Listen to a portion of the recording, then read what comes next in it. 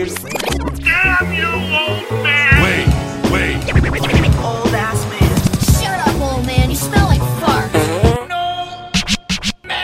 Old man. He's so old, he got a podcast on cassette. Fuck, you're old. Damn it, Wade.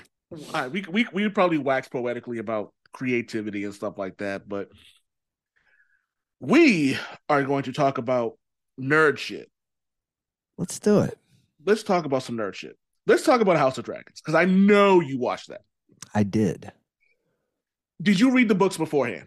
So I've read all of George R. R. Martin's original, the main Game of Thrones books that have come out. I'm very steeped in that mythology. The Song of Ice and Fire, or whatever this book is out of, Fire and Blood, or whatever the Eagle and the Crack. I don't. He just jams nouns together. The eagle and the crackhead. Some shit. It's just whatever it is, whatever that book is. No, I haven't read it. I went into this blind, and you're not gonna like my take. Oh no! Regardless of what your take is, I'm gonna like it. So because it's not the show's fault. It's our fault for accepting the creation of this bullshit in the first place. We've gone too goddamn far. We have crossed over. We don't need you to fill in every blank. Some things can be left to my imagination. Just because you give me a show that has the name Targaryen in it doesn't mean that we have to spiral off into the entire history of everything Targaryen, and you're going to put it out at the same time as Lord of the Rings is coming out, and at the same time as Open. There's so many goddamn shows. Which one of those elves is Anakin? I don't even know. It's so overwhelmingly. Did you call him Anakin? You're just blonde, long-haired people. And I don't know who anybody is, in which I have to watch my shows one at a time because they're just all the same actors in the same piece. Who is the girl who plays Flag Smasher in Captain Falcon and the Winter whatever? I don't even know the names anymore. The same girl who wasn't she in Solo as the bad guy, if I'm not mistaken, and now she's in Willow. You gotta give me some different faces. Everybody looks too alike, and they're playing too archetypical, two type. What you know the word I'm looking for? They're just Damn it, Wade. Kellyman. Yeah, so she was in Willow, Falcon and Winter Soldier, Solo. She was in apparently she was in they did a show of Les Mis, really? Okay, that's gonna bridge too far. Okay, but she's in 3 nerd properties in the last 3 years. There's some other people that's happened to. Liam Neeson, maybe. I'm trying. Liam Neeson, Chris Evans, Ian McKellen, Chris Evans. Some of these people, you gotta let them be one thing, man. You say that, and I'm glad you brought it up. I just finished writing an article on Jason Momoa after Aquaman, the next Aquaman. He's supposed to be transitioning to Lobo. Oh, that is the first good casting that has ever happened in DC history. I think that's the what I see. Okay. Probably not the only good one. There's a lot of Batman goodness, but the Jason Momoa looks like Lobo. Jason Momoa looks like he grew up trying to look like Lobo. Yes. He looks like he walked into to get his hair cut and held up a comic book and said, "Make me look like this." Exactly. And all that was missing was mascara, and he's managed to put that on in his last 7 roles or so. So I don't know what else you want. He's got dreadlocks, he's got mascara, you hit him with a can of blue spray paint, and you tell me that's not Lobo. It's 100% great. Now, I also don't believe Lobo could act either. So I feel like this is a perfect. So I think this is great, but the problem is, DC Comics has done this weird thing recently where they have just decided, fuck it. I don't know who came in, but I feel like they came in and just sat everybody down. And someone came in, and it was one of those like 12 board members at the desk, and there was a podium there. Somebody walked in, took a sip of water, brought the microphone in, and just said, fuck it. And they just started canceling shit. And it was like, well, we can cancel this and get money back in taxes, and we can cancel this, and we can stop doing this. And then it's like,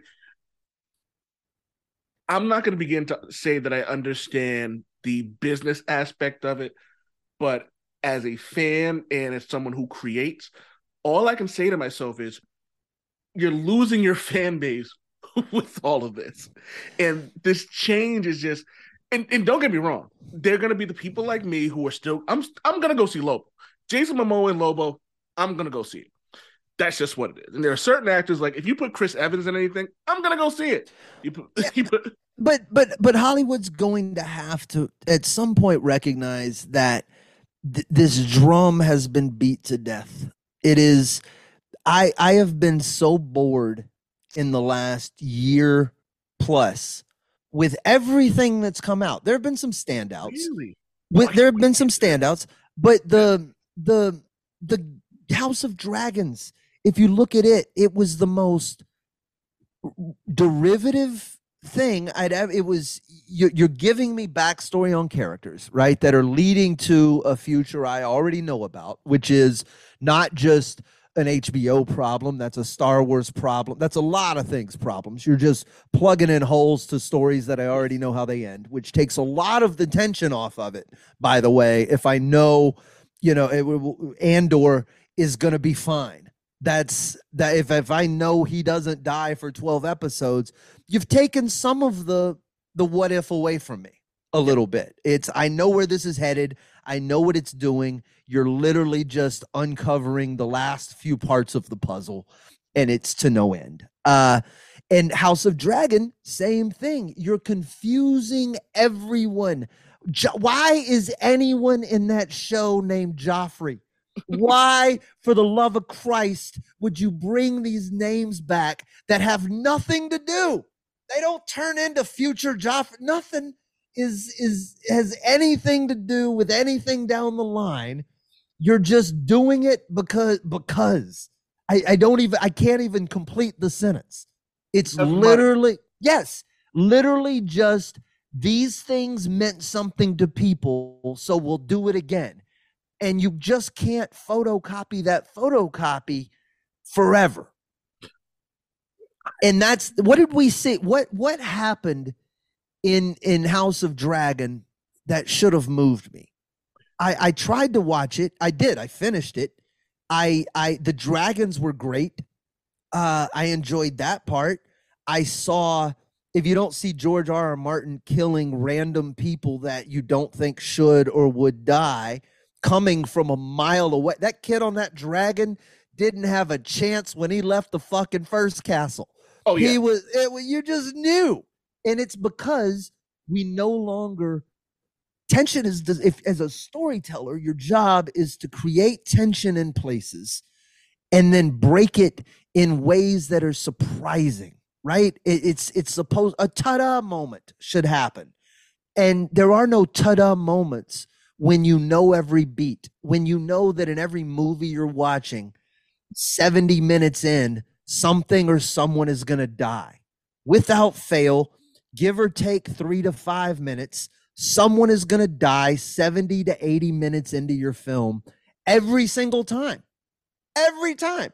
It's the way these reveals happen are no longer satisfying. They're just, it's a repetitive. That's why you can't go back and really tell someone, if you ask them to tell you the plot to Guardians of the Galaxy 2, they'd struggle a bit.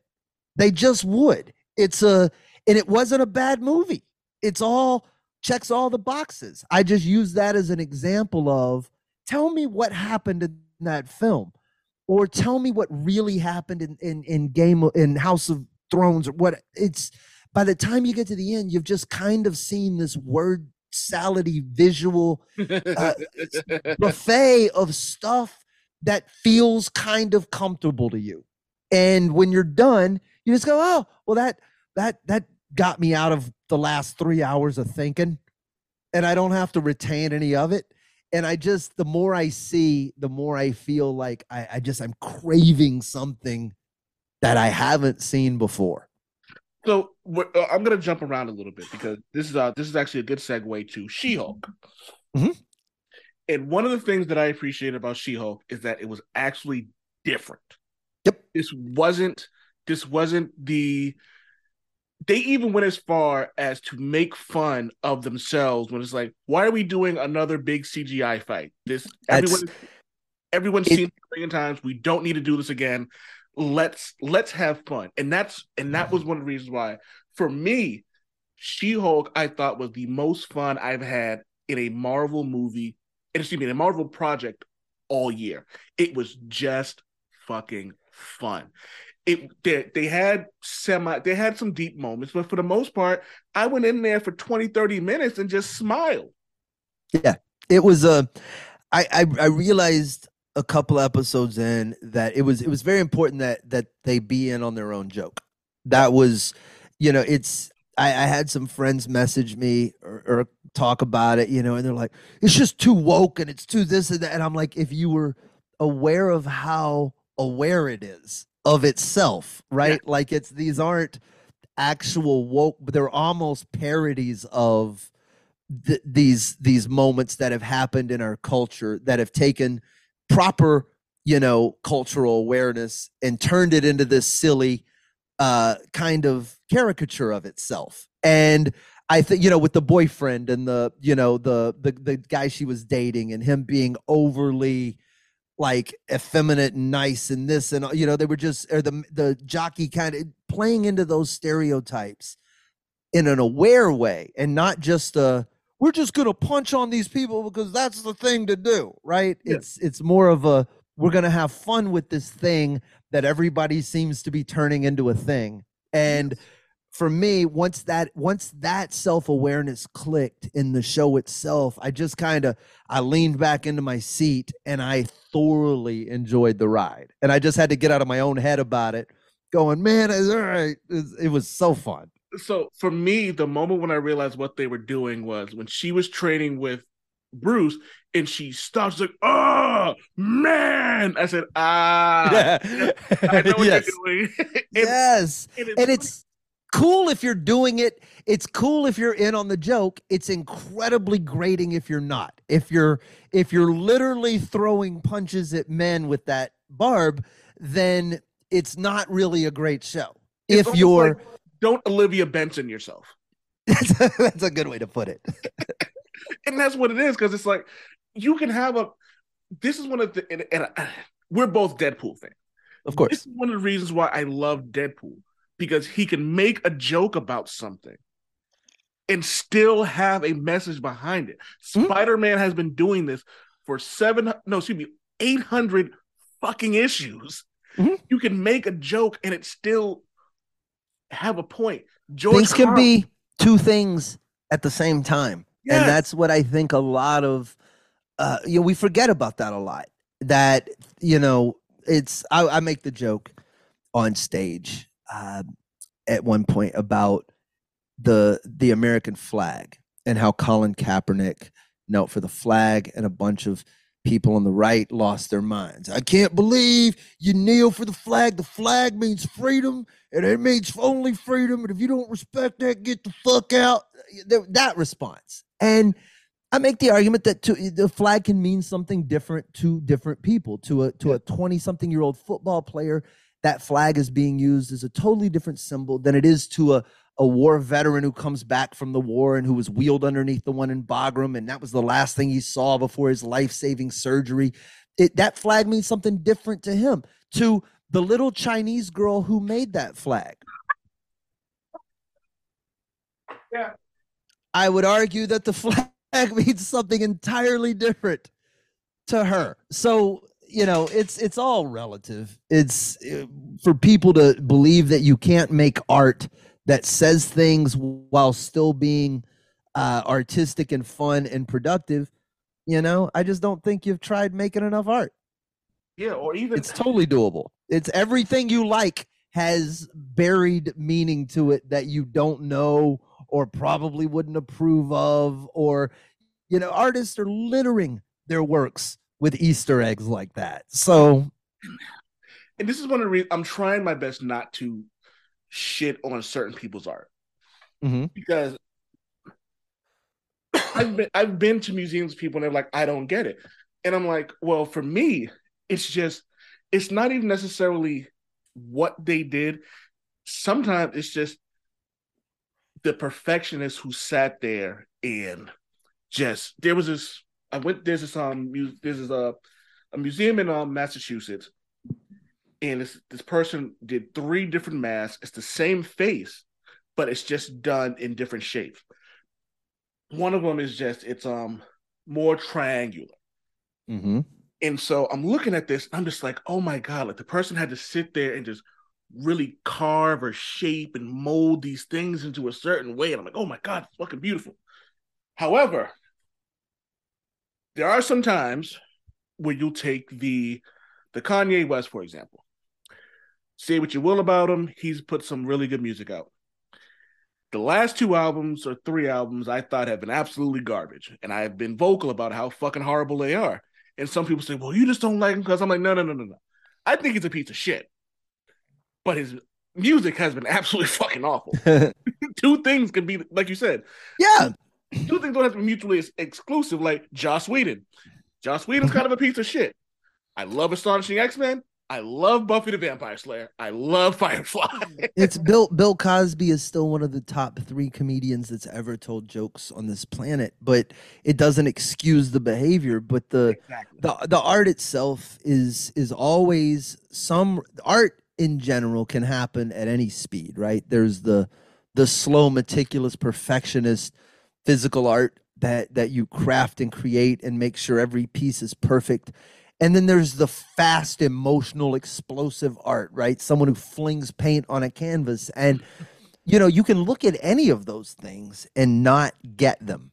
Yes. There's some combination of an emotion and a feeling inside of a person that's made tangible and real in some way, in spoken word, in music, in sculpture, in paint, whatever that is. It's just some emotion that person was like, I need to get this out of me in some way. And if you can't, that's the magic of empathy and experience and all these other things is, it's very hard to grasp the work of someone whose footsteps you can't put yourselves into, right?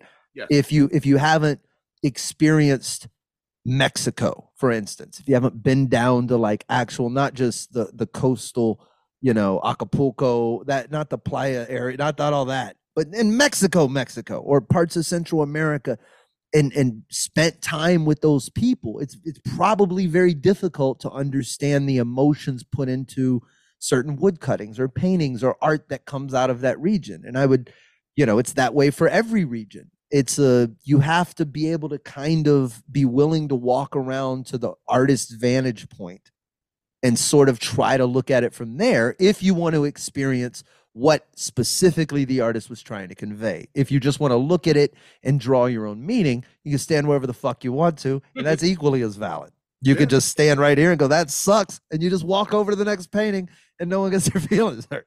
What's funny? It's like, so I'm looking at, the people listening can't see, but you have stormtrooper helmets creating this podcast space or this creative space. So I can't wait to add that to it. Yeah, man, that's cool as shit. So but that's my thing. Like, even like, so you take the art in, so some of the bounty hunters, like you take the Mandalorians, their helmets are similar, but each one of them is different in such a way that it's really easy to it's really difficult to not appreciate what the creative team behind the design did. Oh yeah, there's so much subtlety to it. Even the way, if you take Bo-Katan or Sabine Wren's helmets, that they've added just a little bit of feminine contour to it in a way that doesn't make it feminine, but it gives it a little bit sleeker, curvier of an edge that just kind of fits their personalities a little bit better. And it's just that kind of nuance and attention to detail is really cool, man. That's I don't know who started. I don't know if that was Dave Filoni with is that who did Sabine? Anyway, it's good shit. So since we're on Star Wars, I admittedly have not watched anything new Star Wars in 2022. Ooh. This has been one of those years where, like, because I was out on surgery, my therapist was like, write like it's your job. So I've spent most of this year doing a lot of writing. And unless it was something I had to cover, I haven't watched it. Now, the good thing about that is like now I have 3 Star Wars episodes. I got to catch up on Doom Patrol, and I have all this stuff that I need to watch that makes me so happy. So we've had 3 Star Wars projects come out. I'm going to break them down. I'm going to name them. Tell me what you thought about it. We're going to start with Andor. What were your thoughts? It's absolutely the best peak unnecessary storytelling I've ever heard in my life. It's hold on. Did you say the best unnecessary? Yes, it's so maddening that this is great and totally pointless. What am I watching? I don't understand why I need to. You showed me everything Andor in Rogue One. I saw it all. I saw him die. I know also, how for the record, Rogue One, hands down to me, is the best thing that Star Wars has done in terms of like a movie or a show. Since the original trilogy. Yes. Yes. It might be my 4th favorite Star Wars movie. It's remarkable. It was a war movie. It was dirty. It was gritty. This is what's cool about that movie, I think, and what made it so magnificent. That was probably the first time that they'd really gone in to fill in a blank. That's where this started. And I think it's partially responsible for why so much of this fill in the blank stuff is happening now. But as a standalone movie, to go, you know what? We've given you, the 70s and 80s trilogy that you love. Then we gave you that thing in the 90s and the early 2000s. That never happened.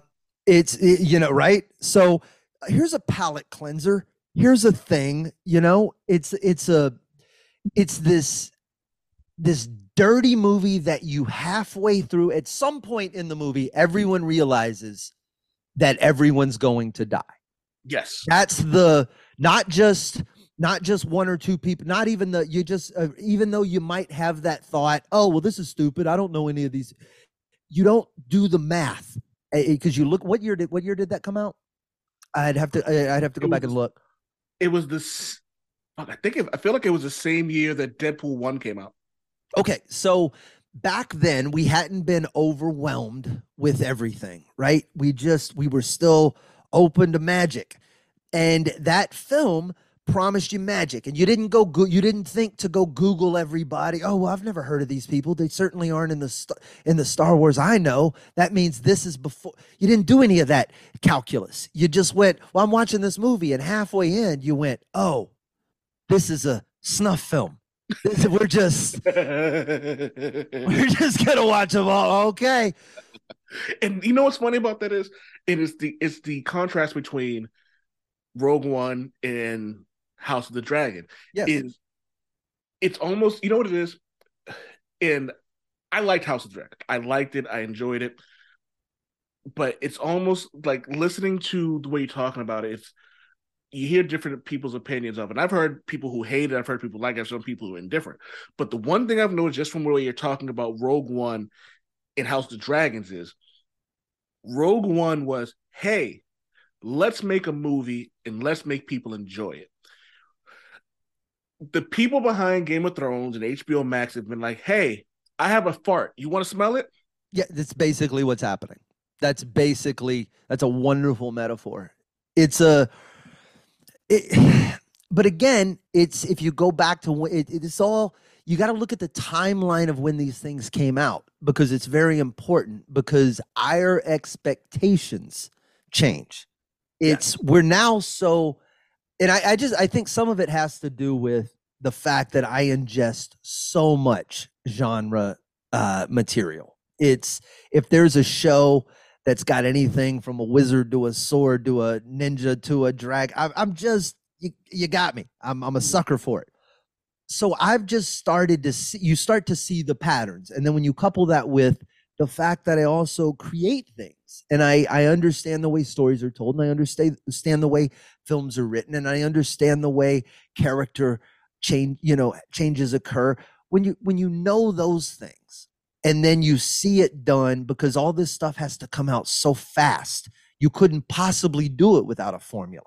It's very simple. You introduce you look at every origin story, you look at all of these Marvel series that have come out, you look at the arcs of these things. It's tell me why so many Marvel heroes fight their evil twins. How many versions of that have you seen between Black Panther and Killmonger and Hulk and Abomination? And how many? I mean, we could Doctor Strange and Dark Doctor Strange. We could do this until we're blue in the face. So here's a funny thing for you.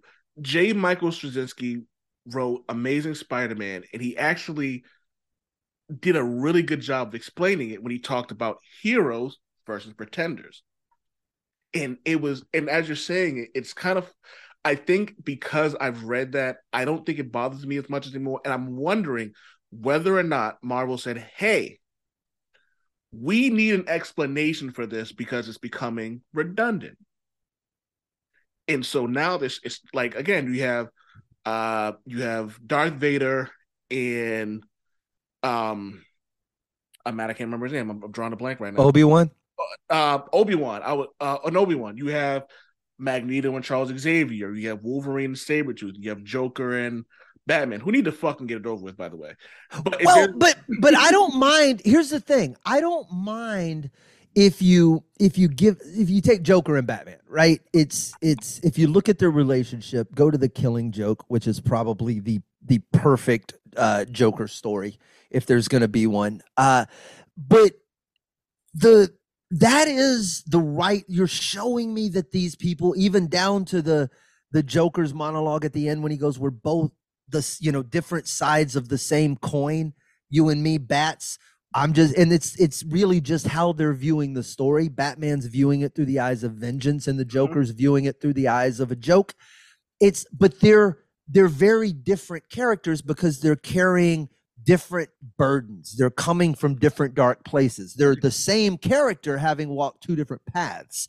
And that's what's interesting to watch about them. But when I get into some of what Marvel's done, Ant-Man and Yellow Jacket, you're not even giving me, if this was some beautiful, characters that were mirror images of each other ideologically, that were actually, both kind of good and both kind of bad, and we were watching some real struggle, I'd feel it. But you went, oh, we're going to make a little guy in a metal suit. We're going to make him fight another little guy in a metal suit. And tell me Yellow Jacket's background.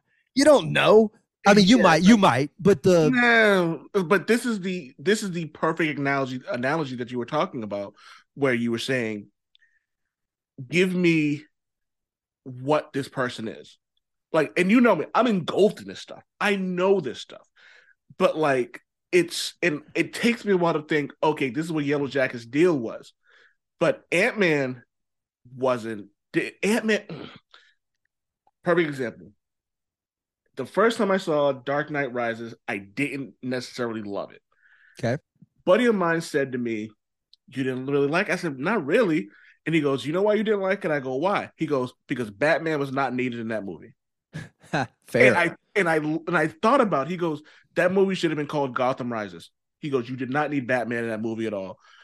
And it would have been exactly the same. So you have these things, and you have these shows and all this stuff, and it's almost like like you said, they're pumping them out, and they're pumping out because of blah, but blah being a but when they money.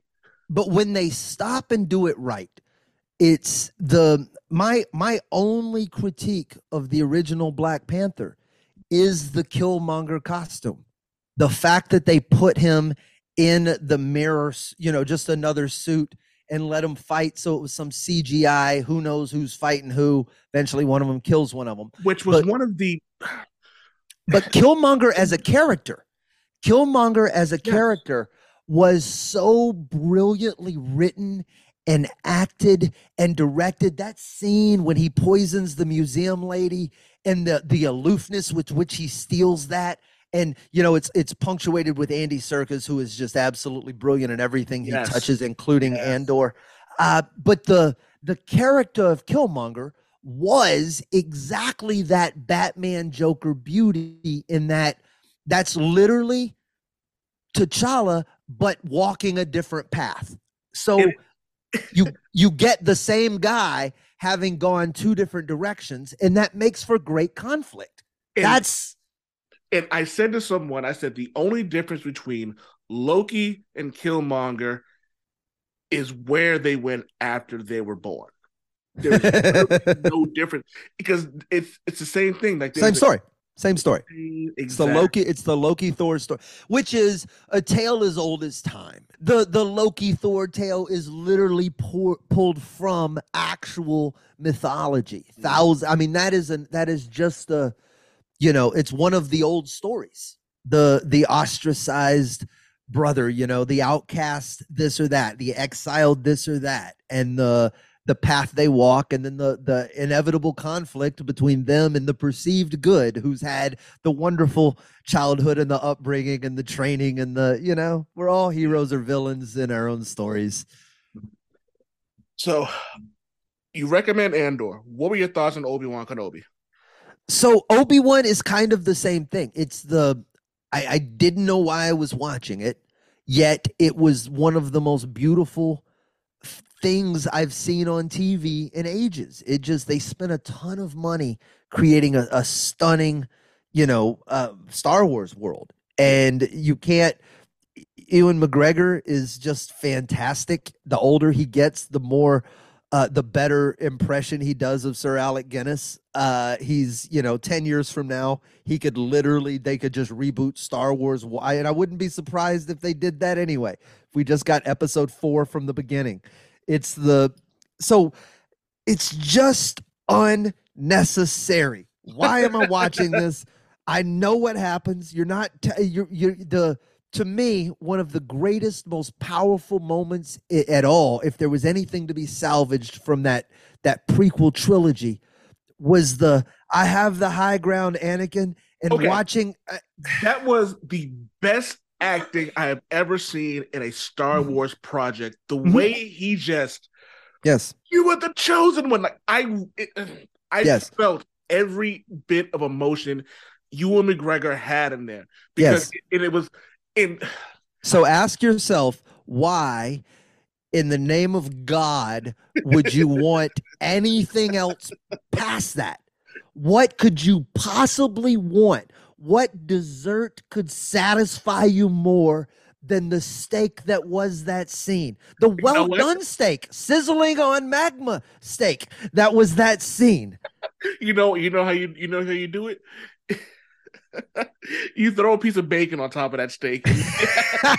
And then you wrap that bitch in bacon, and then you have the Disney Plus.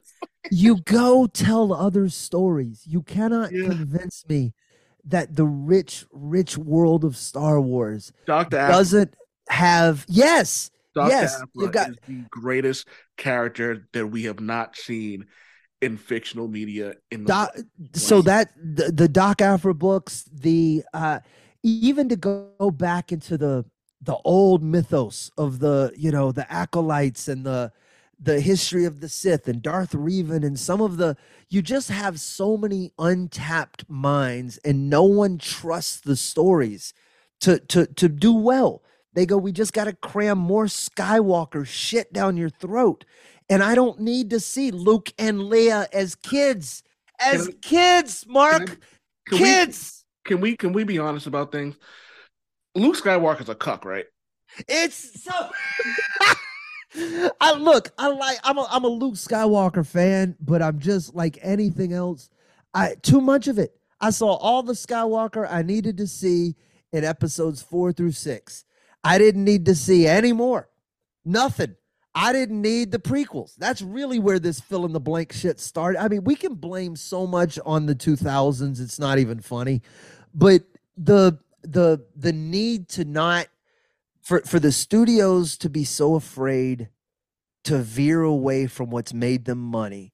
And I understand it's a business, but you have to have creators in there who and I guess you can't tell a Star Wars story unless you're telling it under the the Disney masthead. So maybe they just got to play by the rules, but it really does suck to think that the best Star Wars story content I'm getting right now comes from video games. We talked about this on the last episode when we discussed the Guardians of the Galaxy video game and how that was probably the best story told the best comic book story told in a video game. And that's saying a lot considering the Arkham series. But the Guardians of the Galaxy series, the Guardians of the Galaxy video game, I wasn't even going to buy it because it was just Star-Lord. I was like, I don't want to play a Star-Lord. I want to use Groot. I want to use Drax.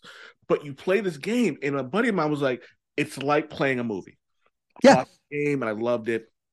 No, and a good movie too, and not just a paint by numbers movie where while I love the Arkham stuff, I feel like sometimes there's a bit of just a linear, okay, how are we going to get you to fight Poison Ivy? How are we going to get you to fight the Joker? How are we going to get you to fight the Penguin? Because even Gotham Knights it's sort of the same. It's beautiful and awesome, but just okay, I'm going to beat for beat go fight these people, and there will be a little bit of a story, but nothing so epically comic booky. It's not like I'm logging in to play a Batman video game and they're giving me Court of Owls out of nowhere, right? So I got one for you. This was something that I noticed a couple of hours into the game after I played all 4 characters in Gotham Knights. Do you know what Gotham Knights is? It's Spider-Man. Oh no, it's the Ninja Turtles. Oh yeah. It's like you literally, and it was like it's so bad that you made Red Hood Raphael. Yes. I was like Red Hood is not a brute. It's almost. So I'm not. I tend to read modern Batman, and by modern Batman, I mean any Batman in the last 10 years or so. That's where I'm at with it as well. By artists I'm into, Jim Lee touches it, I'm there. That kind of stuff. But also I'll pick up, a lot of the graphic novels. I think I read was it just called Gotham? There was one with these two really good stories that, they probably cover, I'm imagining 6 to 12 issues, and they might be arcs in actual Batman. They might be one-offs. I don't pay enough attention to the property, but I really do enjoy when Greg Capullo took on Court of Owls, and just one of the most, but to create new properties and new ideas, and it sucks to create new stuff when DC's going to own it, but every now and again you just unass a decent idea so that the kids reading the book have something fun to play with that isn't one of 6 villains we just keep fighting. But the problem, oh God, and I hate to be this guy, but do you know what a lot of the problem is? People don't want new. Of course they don't. They don't but want. They don't want new, Mark, but they also, do you remember when Bane was introduced? Do you remember when Venom was introduced? These things that we now call the nostalgic stuff. Well, you can't do a Batman movie without Bane. I remember when Kelly Jones was drawing and breaking in the back, and those were that we all went, well, that's stupid. He looks like a wrestler. And it was, there was, of course, nobody wants new, but then you figure out new. You take Venom, which was what they had, and you turn it into something. And you take Deadpool, which when he was introduced, he was Slade. He was a parody of Slade Wilson. Despite Rob Liefeld's arguments to the contrary, it's impossible to say that he wasn't a complete ripoff of Deathstroke at the time. But still, they've managed to turn that into this remarkable character who was just a new, annoying, more popular than the than the copy. What was it you said earlier? You can't copy a copy. Sometimes you can. But it- only so far. And Yeah. that's my point, is that how many times have you seen Deadpool try to be ripped off in these little never there for long incarnations? You can't do, and that's any artistic challenge, right? You got to do something new, because you're never going to do it as well as the person. You can't do, gruff and brooding as well as Batman. There's never going to be another Batman. It's why they had to change Daredevil. Yes, that's my point. You try to photocopy it, it works once, maybe twice, but past that, you've got to do something a little different, or people are going to give up on you. And that's where I am with almost every major property right now, is if you don't trick me soon, you're going to lose me. All right. So the last Star Wars we have Tales of the Jedi. I haven't watched it. Okay, so I didn't even know this was a thing until I was Googling what Star Wars projects came out. It's where I went, this is too much.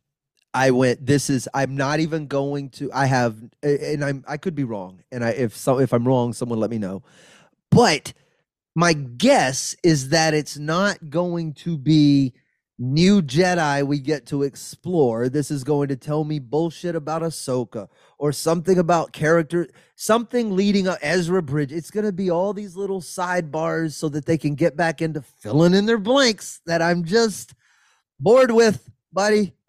You can't have Vader. Vader has lost his allure to me.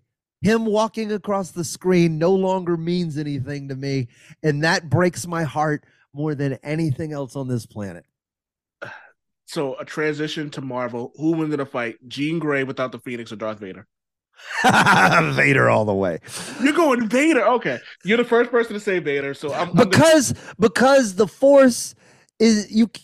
Come on, man. Phoenix power. We've seen everything Phoenix power can do, but the Force. Without the Phoenix power. We're just talking. Just Jean her and her Grey. mental shit.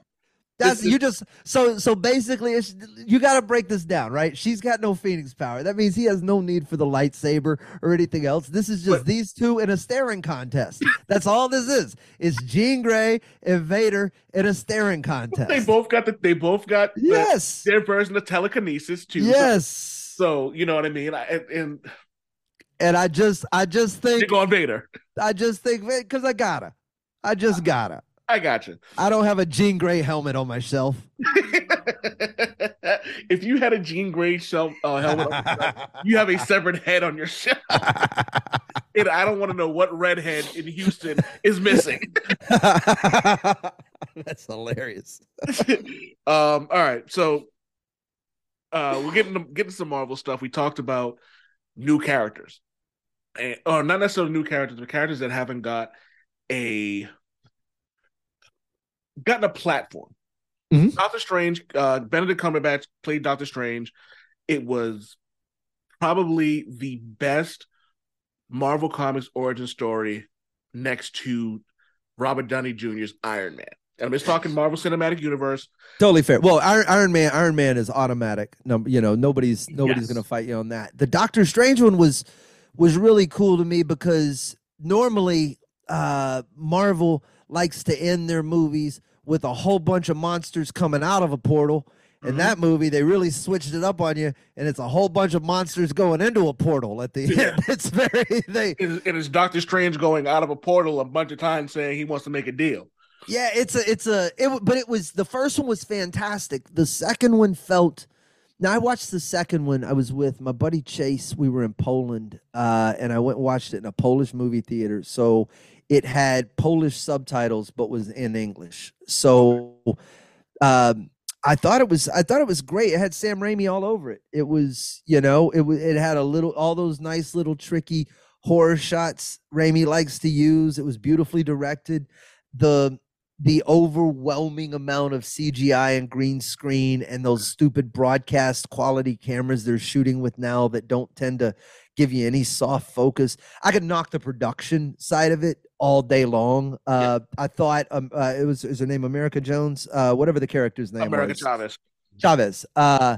Who's America Jones then? That's an actress. America Chavez. I thought she was a very welcome, refreshing character. I dug her. I wasn't expecting her to be in it. I didn't think she was necessary by a long shot. I thought it did feel kind of forced in, but once I settled into the fact that she was in it, I thought she was very enjoyable and it was really well acted. Before I make a statement, have you seen Black Panther, the newest one? Yes, absolutely. All right. So I look at America Chavez the way they threw Ironheart. Yes. Yeah, exactly. Yes. So except it's a little more egregious in Wakanda because not only is she unnecessary, not only does she kind of interrupt the flow of the plot a little bit in some places, but it's just a gratuitous character launch for a TV series. And the dude from Honest Trailers calls Marvel a $1 billion commercial. Yes, that's essentially an ongoing infomercial is all that it tends to be. And that's where I get most angry as that I'll forgive you of a great many things if you don't sacrifice the story to do it. And I don't think that it sacrificed the story at all, but it just didn't. If you look at Wakanda Forever, the brilliance with which what's his name? Was it Tenoch Huerta? Is that his last name? I'm just gonna call it Namor. For the record, everyone, it's Namor.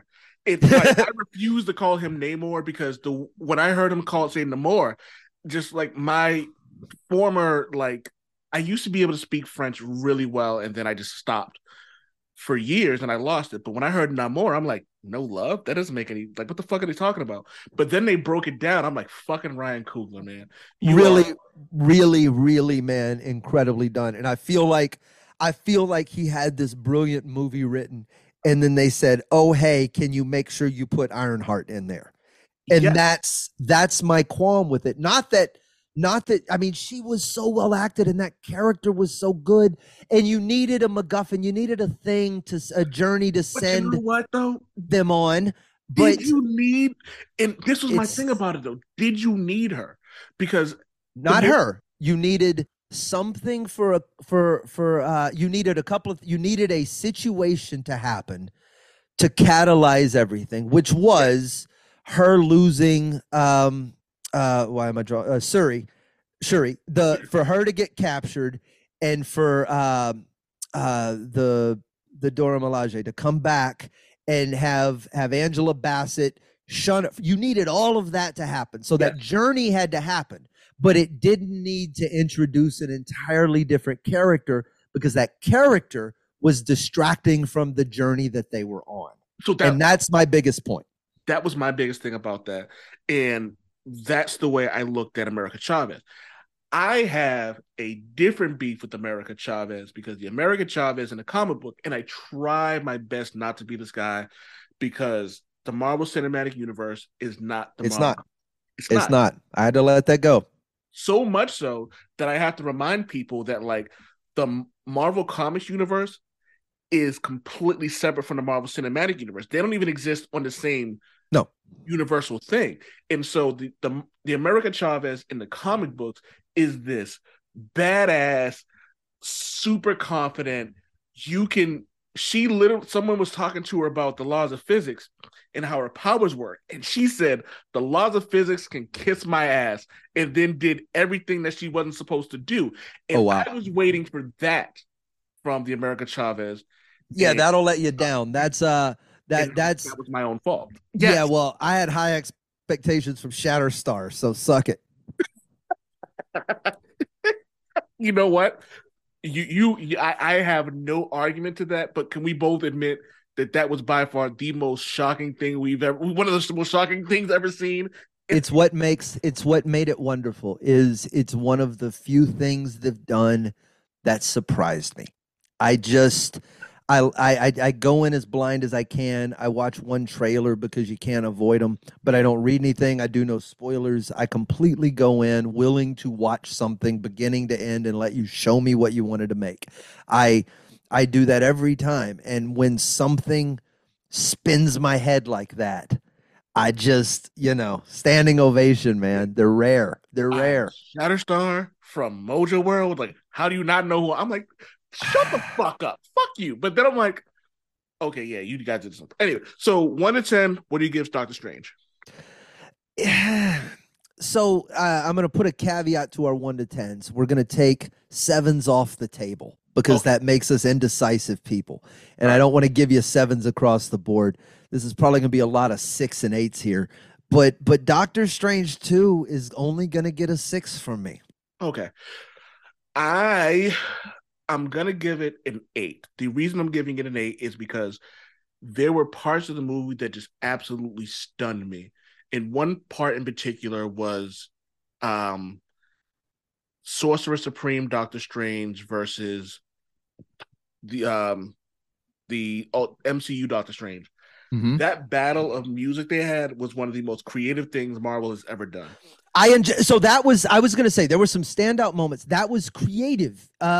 I was also, look, you gave me. You know what? I got a great way to put it. Doctor Strange was the epitome of water cooler moments. Yeah, well, so when you take into account all of the gratuitous cameos, I may cheat back over to the 8 side. I forget how absolutely rewarding that really was. That's the And best I way to put it. It was rewarding. That's what it was. Right, wrong, whatever. We could debate that all day long. It's going to be very, very difficult for me to sit here with a straight face and tell you I didn't enjoy every fucking second of that scene. Period. Dude, what mouth was when she said when she went what mouth and then I looked up, you ever have one of those moments where you're watching a movie with somebody and you just lean back into your seat and you throw your hand on them? Like, yeah. That was one of those moments where I was like, that had to have been by far the Marvel Comics moment of the year. Yeah, I'm okay with that. I'll go 8 there. So next up we have Moon Knight. Before we get into Moon Knight, what do you give it? The show or Oscar Isaac? Because the show's gonna get about a 4 from me, and I'm gonna 9 or 10 Oscar Isaac. Well, Oscar Isaac is Oscar Isaac. He's going to be a 9 or a 10 regardless of what you do. But the splitting, the playing the multiple characters, the drop being going from this to that, and Mark Spector here, and at the drop of a hat, and that's accent work too. And he just overwhelmingly. Oh my God. And not even just accent. My wife pointed out speech pattern. Yes. It's a total body posture. I mean, everything about his character changed. And that's difficult to do. So hats off, man. That was fun to watch. I love Moon Knight. I think he's a wonderful, aesthetically, he's cool. The cape, the hood. It's Egyptian mythology. This checks every single box on my list and still managed to just land a big fat 4. I feel that story-wise, I will probably never go back to Moon Knight. I'll watch Moon Knight like I watch Dark Knight. I will watch it for the Joker moments. I thought Dark Knight was one of the most overrated movies in history, but it had the best villain of all time. Totally fair. Now, Moon Knight had a lot of amazing peaches. Khonshu, dear God. I laughed. Those were some of my probably favorite laugh out loud moments of this year came in that show. Yeah. And Tawa, I can never remember the Egyptian god who took the dead spirits over to the afterlife. Chiron. No, that's Tawa Ret. I can't remember her name, but she was fantastic. There was a lot. The parts of this movie, Arthur Harrow, Layla El Farouk, Mark Spector, Jake Lockley, Stephen Grant, all the pieces of the show were good. But to your point, whenever they did that the flickering thing, it's just chaos, man. It's chaos. And what made it even worse was and I will self-promote. I wrote an article about how this would have been a much better Uncharted-esque video game than it would have been. Because everything about that, I'm like, I just feel like Moon Knight should be climbing something right now. It felt like Assassin's Creed half the time, and I dig it. It was cool. It was pretty. I like the desert aesthetic. I like the mythology. I like so much of it. I just don't. It just doesn't come to. It wasn't plated properly. Yeah. You know what? Because I know you probably have thoughts on this. I'm gonna come back to the next one. Your thoughts on Thor: Love and Thunder. Now, I have two ratings for this. Okay. Entertainment value, I'm giving it a 10. Just pure Okay. entertainment, I'm giving it a 10. As a movie, I'm probably gonna give it a 5. Yeah. I gotta go. I gotta go fives. It's a 5. I was. Did you read? And so the reason I bring it up, So let me. Yes. So let me. That's why I'm moderately furious. moderately furious. You're okay. Yeah. Okay, Yeah, I want to flip my hold on. house upside down. Before you get into this, when you told me you were reading the Jason Aaron, Yes, God of Thunder. Yes. I said to myself, I can't wait to talk to you about this because there are certain writers in comic books who can really break down a character. Jason Aaron took Thor, and I have never seen someone really dismantle the god of gods. There's not a god in any comic book genre, in any mythos, that's as good as Thor, Odin's son in Marvel Comics. He literally, his father prayed to him. Odin, the All Father. Zeus, if he was alive, probably would have prayed to him too. And Jason Aaron made it so that he was by far the greatest god of all time.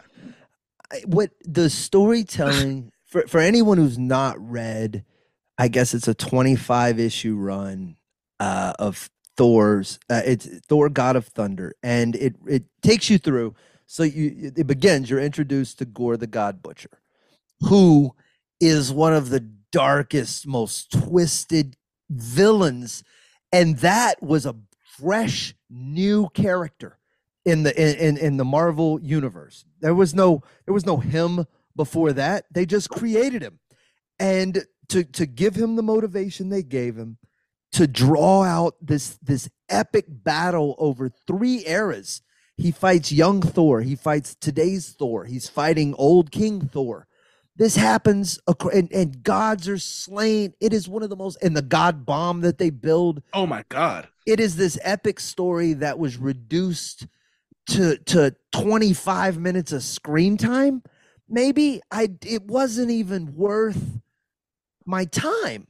And it was this terrifying new thing that was, and Christian Bale was so good you don't even notice the thing on his eye in the movie. That's the Christian Bale's eye knot, his eye booger. You know, the thing he's got right there on his nose. Yeah. You don't even see it. He's that good as Gore, but they don't give Gore enough, and they spend a lot of time with Jane that doesn't really pay off. The goats were fine. The kids, there were some good moments. I remember having some giggly times, but it was like this pale recreation of Ragnarok where I was like, look, Takiti Watiti, whatever, just could you just do something different? Make a new film. Make a good new film. I know you can do it. You know why Ragnarok worked? Because it wasn't him remaking what we did in the shadows or what we do in the shadows. Mm-hmm. It was an actual, hey, I have an idea of how to make a great Thor movie. The same way Coogler had a great idea of how to make a Black Panther movie. The difference is that on their sophomore efforts with those properties, Coogler knocked it out of the park despite being force-fed Ironheart and having to squeeze some additional elements into it. He still did T'Challa. After having to rewrite this. I mean, after everything that hit him, he still pulled off what I think is probably the best Marvel film that's come out in ages. And then you look at what happened on the other side with Love and Thunder, and it's just like a 90s parody music video of what was so magical about Ragnarok, and the comedy felt forced, and the when he did the splits, I just almost turned it off then. It was, I am a Chris Hemsworth Thor fan. The first movie was very mediocre. The second movie was, I honestly think, was not good. Ragnarok was probably one of their best 5 or 10. But you know why Ragnarok was good? Because Thor got good in all those movies between Dark World and Ragnarok. He had Avengers properties, he had Endgame, he had opportunities to shine, and they figured the character out. And the problem with that is like Chris Hemsworth is like, people forget that acting is a job. Chris Hemsworth was given a job. You give him a job, he's going to do the job.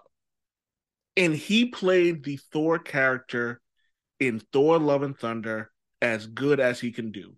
There are certain moments in there where I'm looking at this and I'm like, his facial expressions are fantastic. Was there any moment in Thor Love and Thunder, and I watched it stoned, as Ralphie May would say, like a biblical whore. That was not, it was so unenjoyable to me.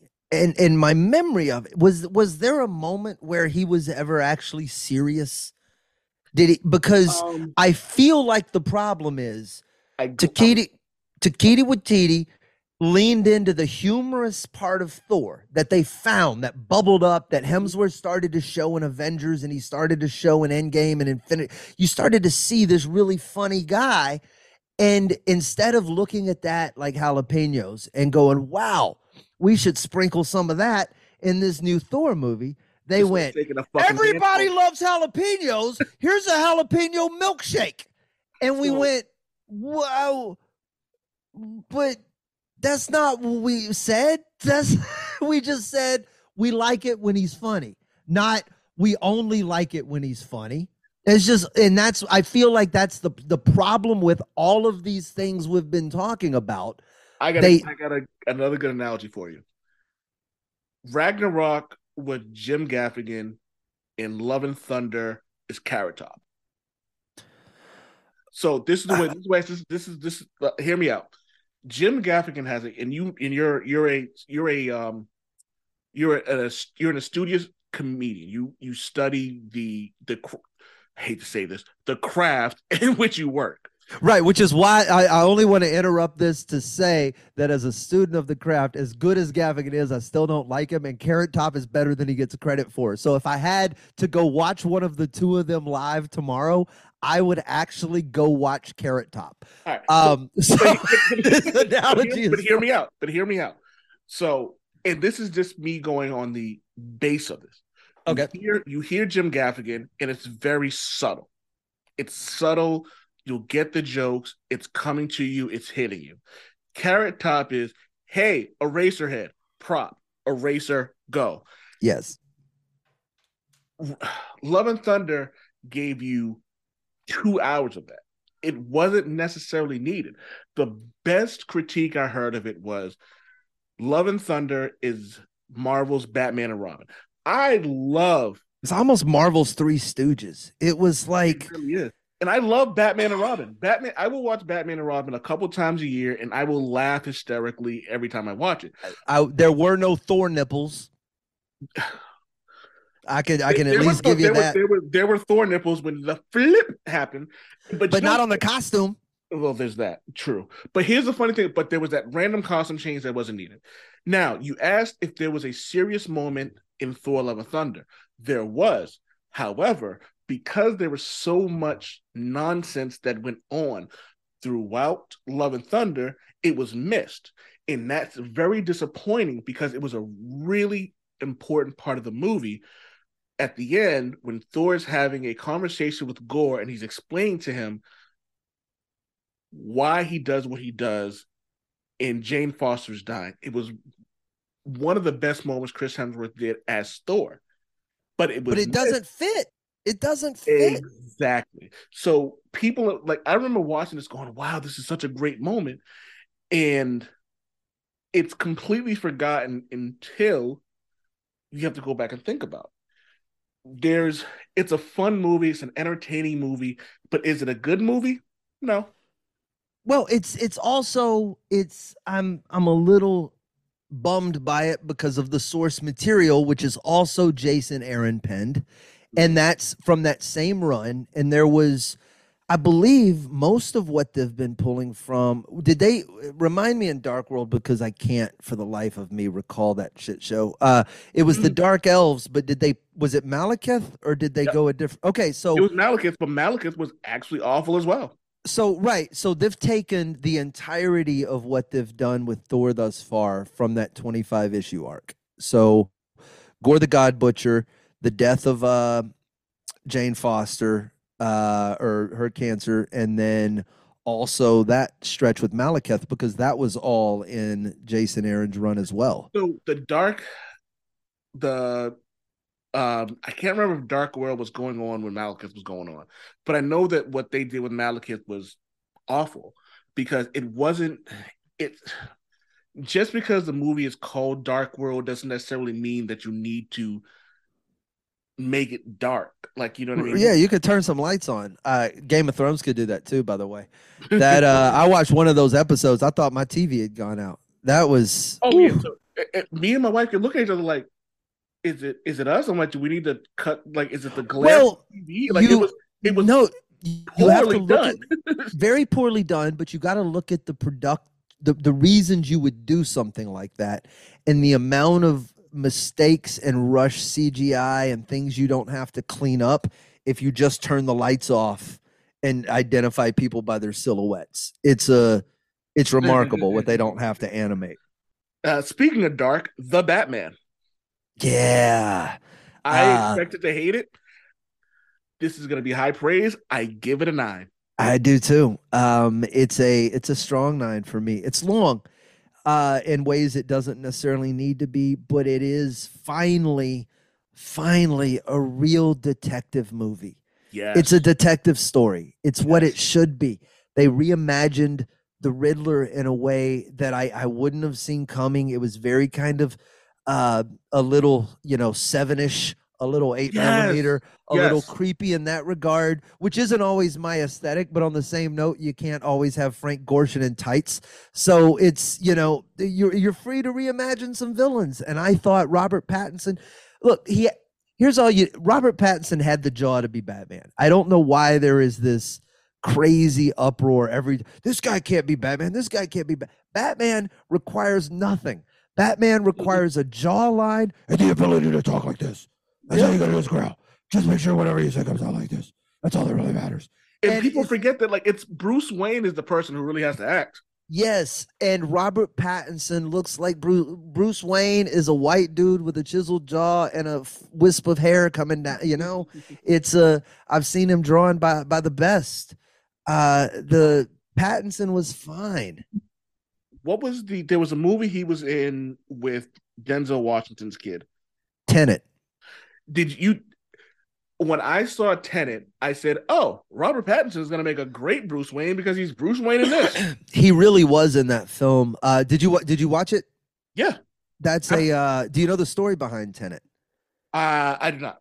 So, okay, this is, I'll likely butcher this. This isn't prepared, but so Christopher Nolan is one of the most inspiring creators in the world to me because of the ways he finds inspiration, for instance. Right now he's writing a film about Oppenheimer, which is, he does these historical pieces he did with Dunkirk and some others. He's a remarkable storyteller, but he also enjoys the fantastic because he's done things like Batman and Interstellar and Inception. So Tenet, if you Google it, there's a thing called a Sator square. Okay, Sator, and it's an ancient Roman puzzle. Basically, it's a 5x5 square, and it's made up of words. And if you read them across each direction, it'll read the same. It's like an acrostic, right? So that one, for instance, says Sator at the top, and then it's followed, I believe, by Arepo, and then Tenet, and then Opera, and then Rotus. Those are the words. You got it all right. Okay, so the if you follow those, the grid, it reads the same way down, it reads the same way across, it reads the same way diagonally. It's a wonderfully beautiful word puzzle. Huh. So all 5 of those, that is the Sator square on which he based the movie Tenet. Now, if you watch Tenet, you'll notice that there is a character. Now, this I will mess up. There's either a character or a location or something that follows all 5 of those words. A character named Sator, a company named Arepo. Tenet is obviously the name of the film, but then what Rotus, I think, is another something that's involved in the opera. There's a big scene that takes place at the opera. Right. So he manages to incorporate all 5 of those words into the film. And then in the ultimate fuck you, I'm the greatest filmmaker ever, the film plays forward to backward and then inverts itself. So you watch it from one way all the way backward to the center, and then from the center out, or vice versa, just like an actual Sator square, which is just one of the most incredibly accomplished undertakings in film to me. I think it's brilliant because no one even knows about it, I don't think.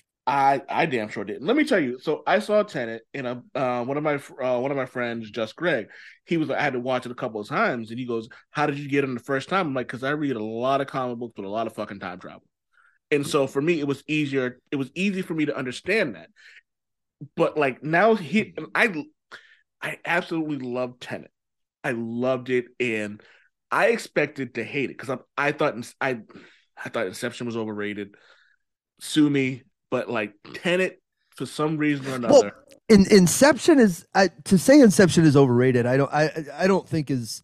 I disagree with that. I think it's an incredible, like, it's some of the stuff he chooses to do is so ambitious that just the simple having done it becomes the amazing part, and then the fact that they're good films after that, you're just like, oh, holy shit, that's really good icing on an amazing cake.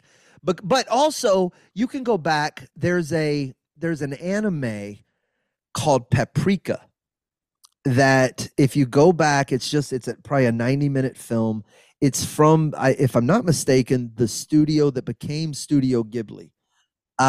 But the film is basically Inception in a lot of ways. It goes down a series of dream paths, and this main character, and there's kind of this thing that's through all the through line through them. It's a really good watch. I think it's on Amazon. Maybe it might cost you $3, but if you watch that and then watch Inception, you'd have to go, well, he certainly was influenced. So when I say overrated, it's one of those things where someone says to me, when I say overrated, my mind always goes to someone saying, you have to watch this because X, Y, Z, and ABC. And when I watch it, it's like, I liked it, but you guys are making it seem like this guy give me an example of something that Avatar. You have. Okay. Avatar that's fair. Was one of those things. It was like, you have to watch it. And I watched it. I said, oh, that was cool. It was cool. What do you mean it was cool? I'm like, I watched it. I thought it was okay. And I went home and. Okay, but give me an example of something that you have to watch that does live up to the hype. Tombstone. Okay. I watched Tombstone for the first time last month, and I said to myself, this was a masterclass on how to write characters, how to write a story. Fair. And how to really take somebody. Like, I'm not a Val Kilmer fan, but I watched this and it infuriated me even more that Val Kilmer could do what he does and then not do what he does. You know what I mean? Yeah. Casino was another example of that. Like, when it's just like these are Carlito's Way. I think Carlito's Way is the best gangster film of all time because if the first time you watch it, over Goodfellas, huh? Over Goodfellas, because it wasn't what you expected from that. There was romance, there was heart, there was action, there was violence, and there was these quotes. Like Al Pacino looking at John Leguizamo, and he was like, maybe they don't know who you are. Maybe they don't remember the last time I blew my nose either. I'm like, Jesus Christ, man. And there are certain things. It's like, when you tell me you need to see. You know what? Perfect example. Last time we had a conversation, I said, what's a song that you need to hear? And you said, I don't do that because the expectations of it are different. So you said, I will suggest some things, but I'm not going to, but you said you're not going to say you have to see these. So when someone says to me, you need to hear this, depending on what the source is coming from, I have a different level of expectations. Yes.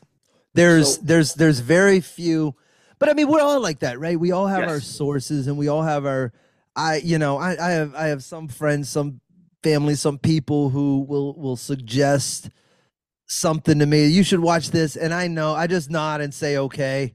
And I know there's no chance in hell that I'm ever going to turn on something that predictable. You know what I mean? Because I know what they like. And then there's some people who will mention something to me and I'll cancel my night just to make sure I take that thing in because I trust them so implicitly. Oh, the movie you talked about. Yes, that'll be my favorite movie of the year. Oh wait, well, all right, then I won't bring it up. So we'll move on.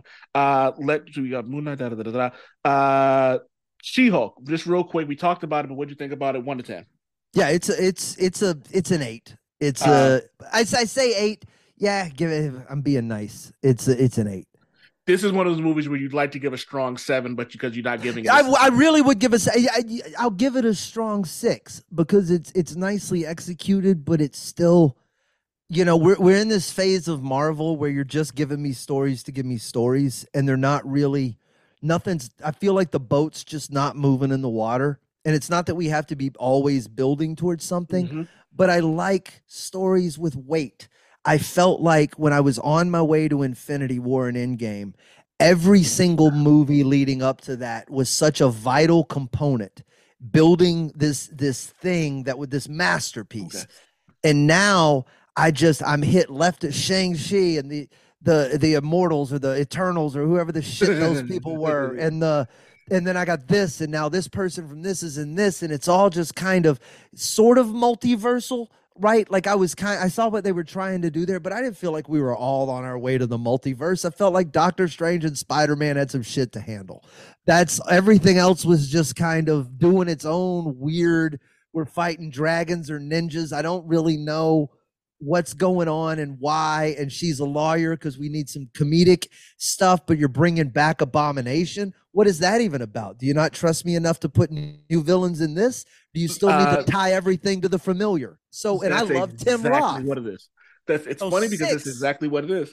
6. So 6. All right. So, you know what's funny is I'm gonna stay with my 8. If you let me keep talking, I'll have her down to a 4 by the time we're done. I don't go up with my scores. But you know what's funny about it is I'm pretty sure. But if you could give it a 4, and someone's gonna be like, "So you wouldn't watch it?" You're gonna be like, "No, you should watch it. It's really absolutely watch it." But just know, because at some point it becomes comparative, right? I can't compare this to everything I've ever seen. I just got to kind of compare it to everything that's coming out now. So it's I don't know. So, she gets her 6, but she better leave quickly before I take it back. So I'm going to say this, and I'm going to move on to the next one because it actually furthers my theory. I'm not going to say point. I'm going to say theory. The Marvel Cinematic Universe is trying to create a comic book universe. And with that, and I've said this on this show, and I've said it on one of my other podcasts about how certain characters don't interact with each other. You'll see Wolverine and the Hulk fight each other. Wolverine will be an Avenger. However, you won't see Cyclops fight Captain America unless it's a huge crossover. You'll see Rogue and Captain Marvel, but you won't see Gambit and Iron Man. So I think they're well, look at the business model of the comic book industry and look at the business model that the film industry is becoming, specifically with the MCU. And everything starts nice and compact and concentrated and wonderful and tasty. And you only have 10 or 15 superheroes, right? Even as comic book. And then that expands and explodes. And now there's thousands of however many books there are now. It's way higher than the number of books that were coming out in the early 90s or late 80s. So to get at some point, they accept the fact that there's a point of divergence where you go, well, no one's gonna buy all these books, right? If we had 5 superheroes, some kid might every month go buy all 5 books. Okay. But now it's down to the family, right? You might buy all the Batman books, you might buy all the Spawn books, you might buy all the Spider-Man books, but you're pretty much limited to that universe, right? Or the couple of universes you choose to buy. So to deal with heroes outside of that, you need these occasional crossover events. You need a Secret Wars. You need an Infinity War. Marvel through the 90s, Amazing Spider-Man being the book I can cite most often. somewhere in the 350s or so. It was just there were the spider slayers or there was some thing that needed to be fought, and all of these heroes or something were coming in, and I think Solo was there, and Nova was there, and Dark Hawk, and the Punisher. Oh dear God, and Solo was there. Listen, it was everybody. Eric Larson used to like to draw him. He kept bringing him back, but they were all there, and Mark Bagley was drawing it. But it was Dark Hawk and the Punisher and Moon Knight. And at some point, Captain America makes an appearance. It's like they were just this hodgepodge of these people don't belong together. And the dialogue is so interchangeable that I know exactly what you're talking about. You don't. Moon Knight could be. That might have been my introduction to Moon Knight, if I'm being perfectly honest, and it might explain why for the longest time I had no idea who Moon Knight was or what his story was, because he was this generic guy in a cape. I was like, why albino Batman? What is this? This is exactly what he was supposed to be, and they almost. Did you read his Resurgence? No, so I started to read it. I remember I read the old stuff back when Stephen Platt was drawn. Was it Platt or Toth? One of them, fantastic artist. I think it was Platt. And that's when I kind of stopped. It was older stuff. And then I never read the Resurgence, and I just so I don't even recognize the guy in the regular face mask without the hood. I'm not big enough on the mythology. I'm gonna send you a Warren Ellis version of this. I'm actually sending it to you now. But let me say this. You brought up two things. You brought up incursion, I think you said it was the word you used, and Secret Wars. I honestly feel that that is going to be the point when Secret Wars comes out where things start to make a little more sense in the Marvel Cinematic Universe. Well, here's what I'd like to happen. You know, nothing would make me happier than them to play this Kang storyline as far as they do. And to find out that and the reason I say this is because he plays such a part in the comic book version of Secret Wars, to have Kang's storyline get to a point where Doctor Doom's introduction to the Marvel Cinematic Universe is as Kang's truthful ancestor, or however that all plays out. You can bring me the Fantastic Four when you do that, but give me Doom at the end of this Kang storyline, and I might be back in. Let me tell you, two things. One, I'm going to go pee after I say this. Two, can you imagine the anger and the rage if Kang ends up being Dr. Doom's ancestor? I mean, it's anger and rage. But why would there be anger and rage? Is that not his actual at some point, if Kang, I'm not it's Reed Richards. It is Reed Richards. Yes. So, but hang on. Then what is at the beginning of Secret Wars? There is I'm not making this up. So how many times have they retconned Kang's history? That's probably worth asking. So there, off the top of my head, in the comic books, there are 3 Kangs. There's Immortus. Which one gets pulled into Secret Wars with Doom and Richards? That is Kang the Conqueror. Right. The one that we're supposedly seeing on screen right now. But here's the thing. He's not a descendant of Doom. He's a descendant of Reed. He's all that Kang. It's weird because there's Iron Lad, who's Kang, who's the Kang that we see who ends up becoming Kang the Conqueror. But there's also Immortus, who's the one who's from the Egyptian time, and he's and we don't know how much of this they're gonna port to the MCU. We're just making. Here's the thing. I think a lot of people from our generation is going to be a little upset because I don't think we're getting that Secret Wars. I think we're getting the 2015 Secret Wars from Jonathan Hickman. The new one they wrote. That's I never read that one, so I'm. Is that basically where they jam the regular in Marvel comic book universe together with the Ultimates or whatever? Okay, let me ask you a question. How much time do you have dedicated to read? Because I can send you a link of what I thought was the So send me a link. My first hour every morning, I make coffee and I literally peruse or read books or just read things that make me smarter or not just bullshit. So if Jonathan there's Jonathan Hickman. I didn't know this. So Jonathan Hickman, my introduction to him was previously, but I didn't know. But you know how you read things out of context and it kind of makes something that's supposed to be fantastic, mediocre, or bad. oh yes. That's what happened with me. So a couple of my friends said you need to start with this. There was a Jonathan Hickman wrote 3 books that led up to actually no, he wrote 4 books that led up to Secret Wars. It was Secret Warriors, Fantastic Four, New Avengers, and Avengers. Now, all 4 of those books lead up to the incursion that happens in Secret Wars.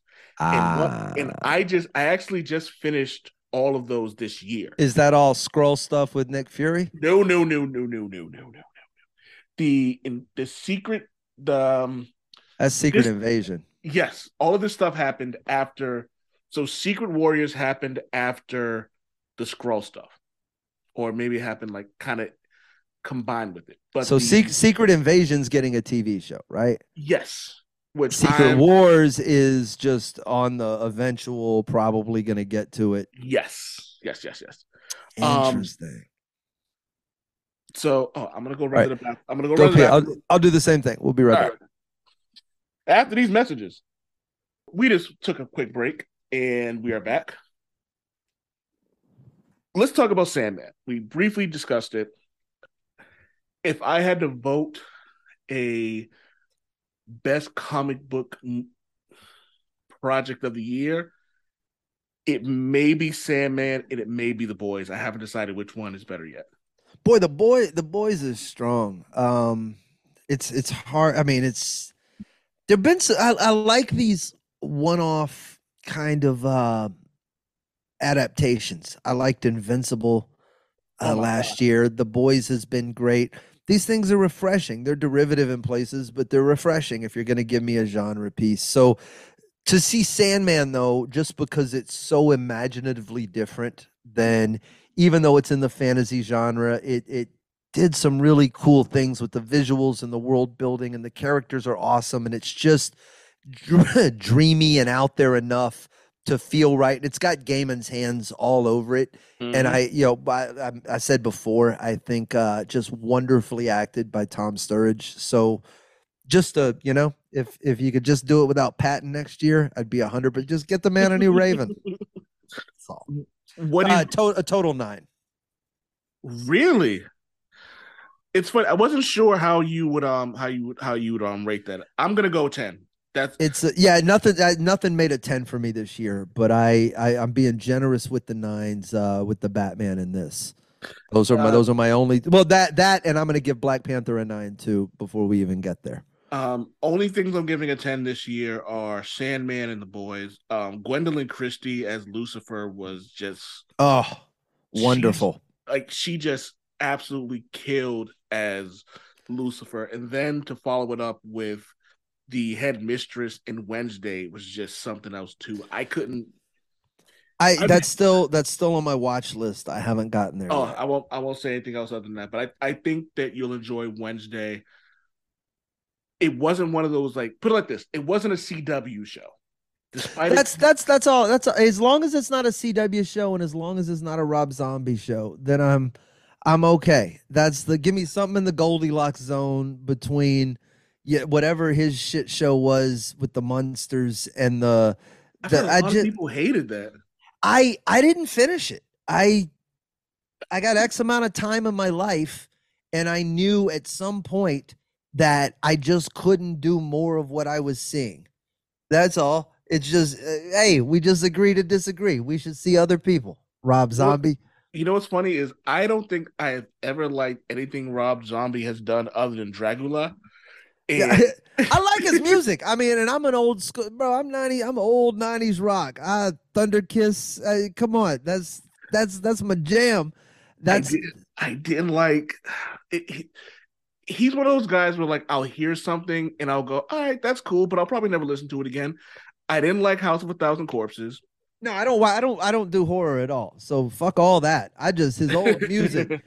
His old music used to get me, man. Dragula is so cartoonishly fun. Anyway.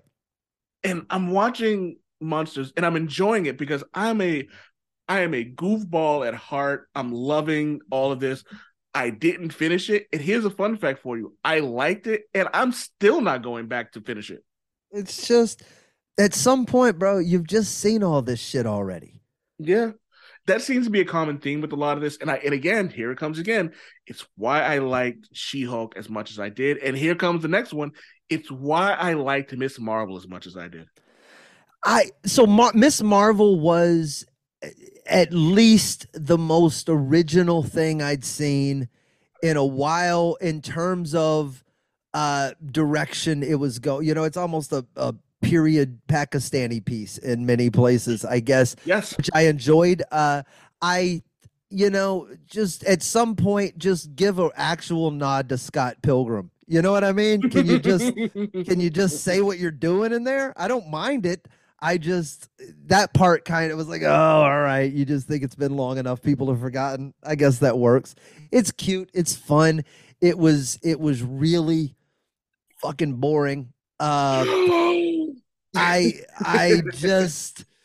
will say this. And it's funny, me and my co-host on the show, I was like, say what you want about Miss Marvel. I was like, we will not take any slander from the actress who plays her. She's remarkable. She's like little sister, and it's like, and again, I dug so much of it. Tell me who was. Wait, this is literally me not be lying. Who was the villain in Miss Marvel? Who was the villain in Miss Marvel?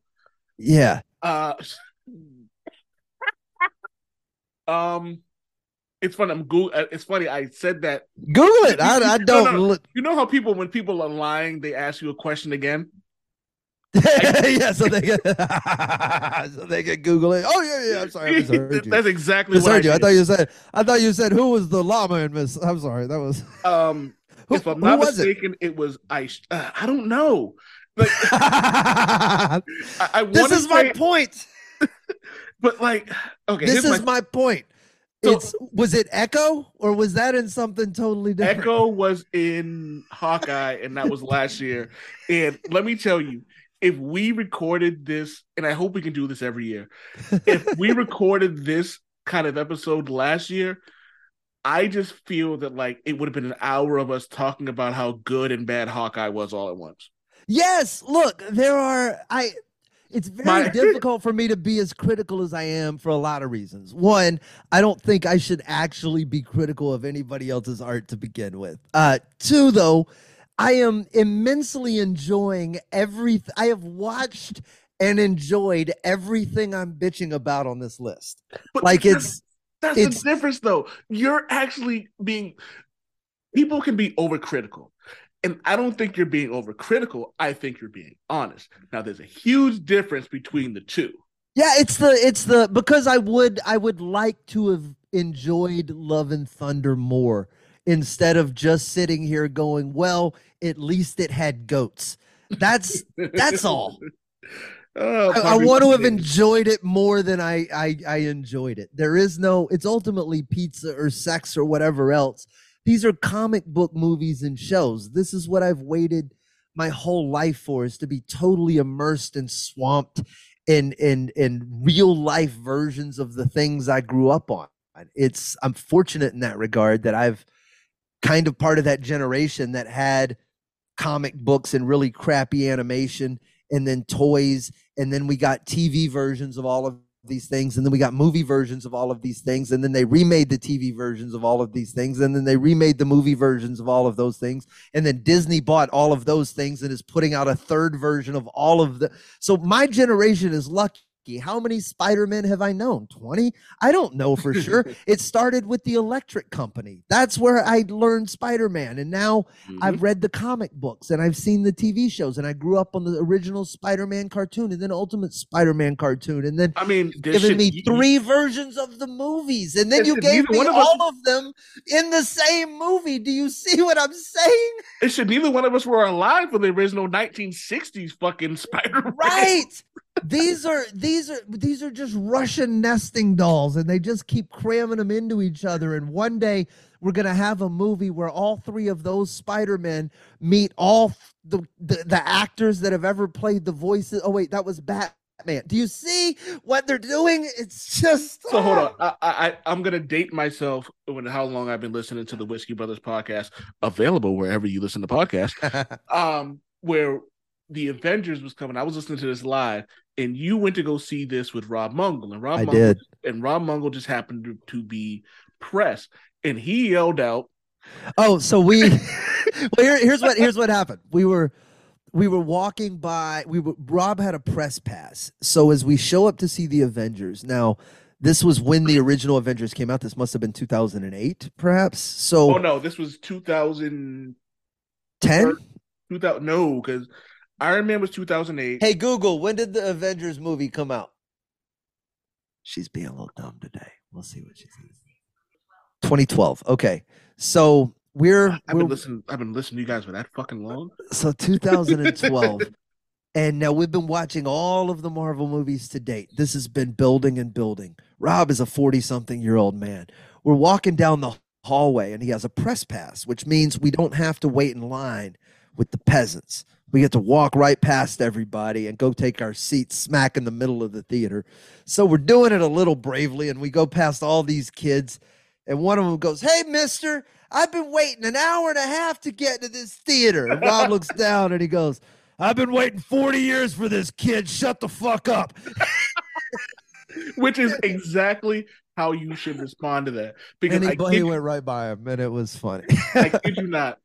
We went to go see a former friend of my wife was getting married. And it just so happened to coincide with two things that are very important to me. One of them was NBA All-Star Weekend. Now, I'm a moderate NBA fan, but me and my best friend get together every year. We drink a bunch of alcohol. We eat a bunch of bad food. And this was the first year in probably a decade that we can get together to hang out. And on top of that, it was the premiere of Deadpool 1. My wife says her friend, who's now not a friend anymore, is getting married. I said, that's fine, but I'm going to see Deadpool the night it comes out.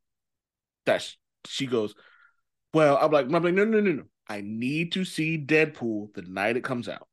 And she understands this because I have a Deadpool tattoo on my arm. He is just one of my favorite. He's probably my favorite character in any genre. She goes, okay. We get our tickets. It's me, her, and her best friend. We're in Vegas, going to see Deadpool. And I kid you not, there were kids in the area. And I said, I swear to God, these little motherfuckers interrupt me watching Ryan Reynolds as Deadpool. I'm going to lose my fucking shit. Some things are sacred. Some things are sacred. So I completely understand Rob Mungo when it comes to that. Werewolf by Night. One of the most refreshing things that has come out all year. This would be the closest to a 10 I think I'm willing to give on this entire list. And it's simply because it breaks a lot of rules. It is fun. Man-Thing is creative and cool to see on screen.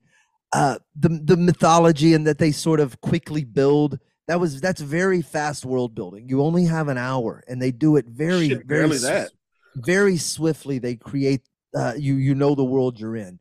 But most importantly, just the sheer magic that comes. So Michael Giacchino, is that how you pronounce his last name? The guy who directed it, he's a composer.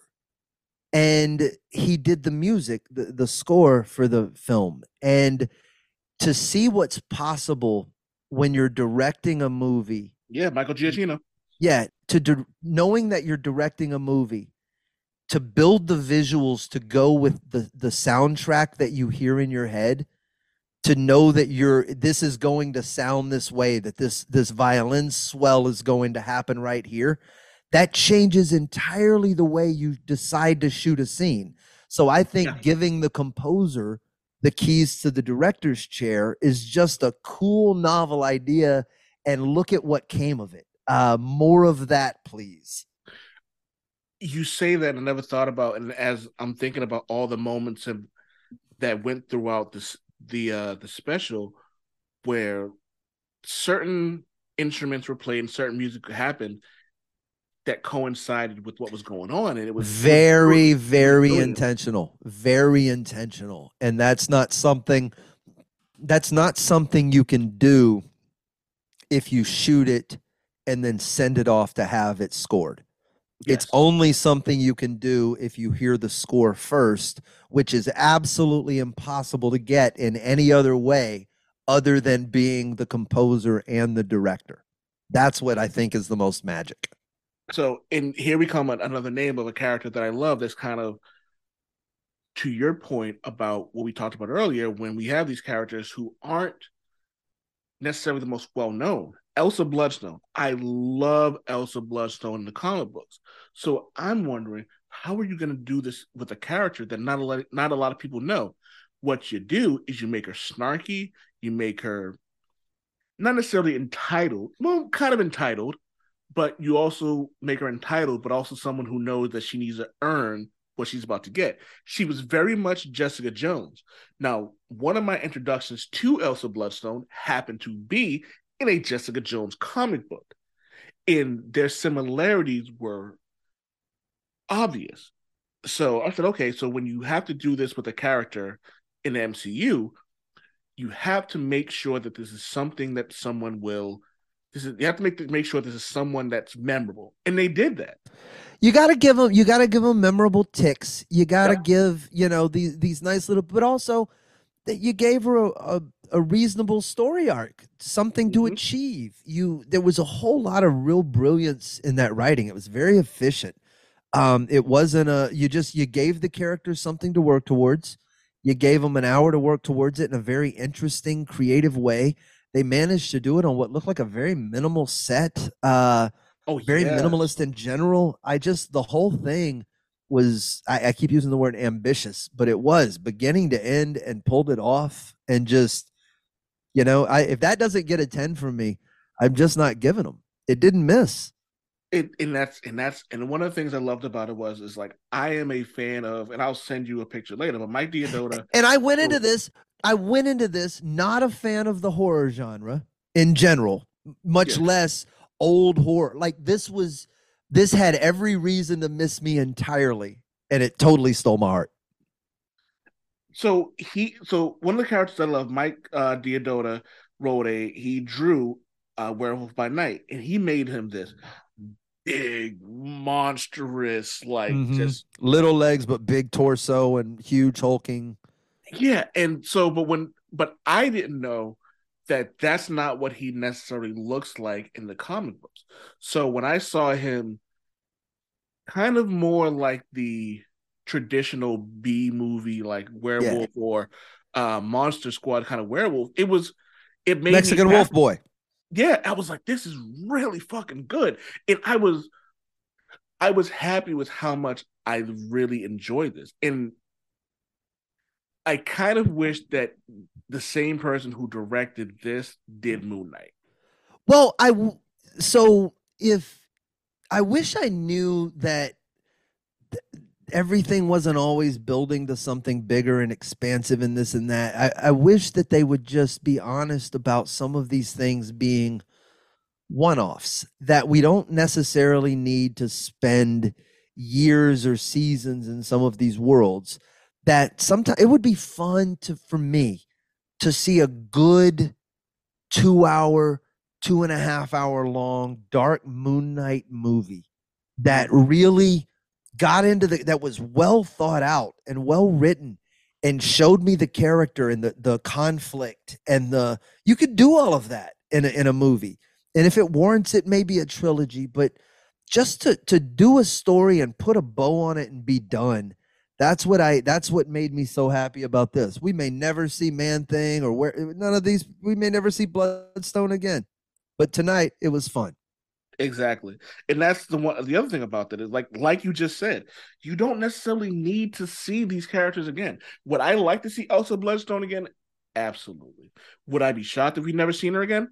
No. But isn't it cool? Remember when comic books used to come out and then just a character would pop up and you'd be, oh, Venom's back. Do you remember the magic of that? As opposed to Venom showing up, and then all of a sudden Venom has 13 comic books and 3 spinoffs and guest star appearances and everything else, and you're so Venom the fuck out that you can't even see straight. That's, and Venom's a bad example, but they've done it with No, literally Venom everything is a. else. Can I be honest with you? Venom is a perfect example. Specific, and I make this joke with one of my friends. I said the only people who really enjoy Venom shop at Hot Topic, It's and this is coming from a guy who shops at Hot Topic. But for the most part, like they go, "Oh, Venom eats people." Venom does not eat people. And someone said, "Yes, he does." I go, "Okay, show me when he's eating somebody." And also, I'm like, "Oh wait, Venom doesn't do that. He's talked about it. It's an intimidating, it's an intimidating thing. He did it in the Ultimate Universe, but he's never actually really eaten a person. The only Venom that actually has eaten a person is Matt Gargan. And Matt Gargan, the Scorpion, is my favorite Venom, and a lot of it has to do with the person who drew him. It also happened to be Warren Ellis, who's a phenomenal writer, who wrote Venom as this big, inky, monstrous, carnivorous person. But inside of that was a now my cat and my dog are fighting. Hmm. Hold on. I love my wife. Like she doesn't flinch when I say that. She's just like, yeah, go ahead. I don't give a fuck. But but this is what I mean by like when you take certain characters and you like it takes a great creative team to make any project in general. And I think when Well, you have the you really got to look at how important the battery is in stand up in comic books between the writer and the artist. And when they're on the same page, it's pure magic. And when they're not, it can get a little convoluted and sloppy and choppy. But done right, you find a writer that understands the character deeply and wants to take the character on some journey that's going to leave him or her a little bit different when you're done. We're going to run 12 issues, and at the end of it, Batman's going to have a kid or whatever happens. The character's going to will have moved his chess piece somewhere up the board. And a good artist understands how to tell that story in a way that your eye moves across the page in the proper way, and that mirrors the words, and that it all fits, and that the story's told in the right way, and the two of them in tandem do that. When you get into film, now all of a sudden you got a lot more cooks in the kitchen. You got a lot more shit going on.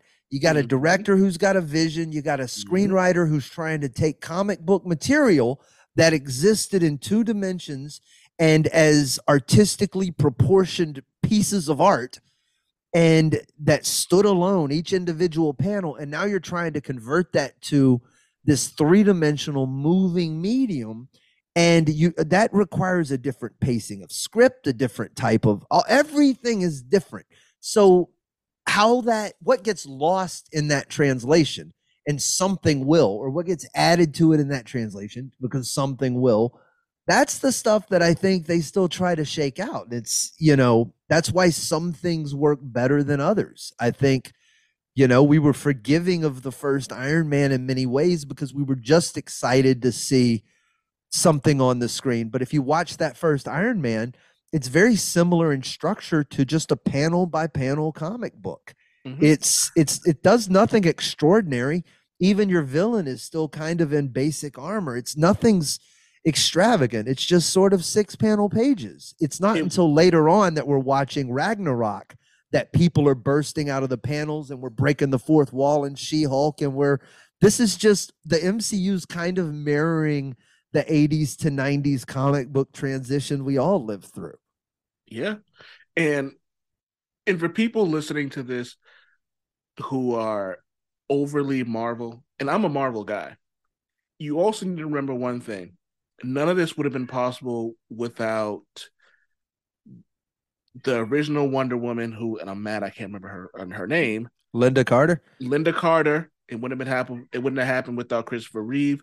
It wouldn't have happened. Lou Ferrigno wouldn't have happened without Michael Keaton, Jack Nicholson. These are the people who made it a point That makes Wesley sense. Snipes. Yeah. Some of the there are so many ventures into the superhero genre, and even I think the brave attempts at stuff like Kick-Ass along the way. Oh my God, You yes. know, they're just there've been some good adaptations. I think there've been some fun little ventures out there into the world I grew up in. I read too many of these damn things as a kid to not be entertained by seeing them, good or bad, right now. I don't have, I cringe when I go look back and read through the stuff that I think is so formative to me, and I look at the gaudy '90s clothes they're wearing and the bangles and the Rob Liefeld hair and the Oh my look. God, It's the Rob yeah, Liefeld Captain America chest. all of it. Listen, it's all most of what we read was garbage. It was just our garbage. And now you're showing me new versions of it, and I'm forgiving. Just surprise me as much as those books did in the beginning. That's all I ask of you. Be Yeah. fresh and surprising. And let me tell you, there's a lot of stuff that I've read over the last years. I have read over 1,000 comic books this year. And there's been a lot of stuff that I've gotten halfway through and been like, yeah, I'm not even gonna acknowledge that I read this, and then kept it moving. And it's like, it's Well, sometimes. listen, don't be afraid to just quit some Oh, shit. oh my God, The the stuff that I've quit this year. Woo-hoo. I just unapologetically stop a book right in the middle if it's not good. There's no reason to press through it.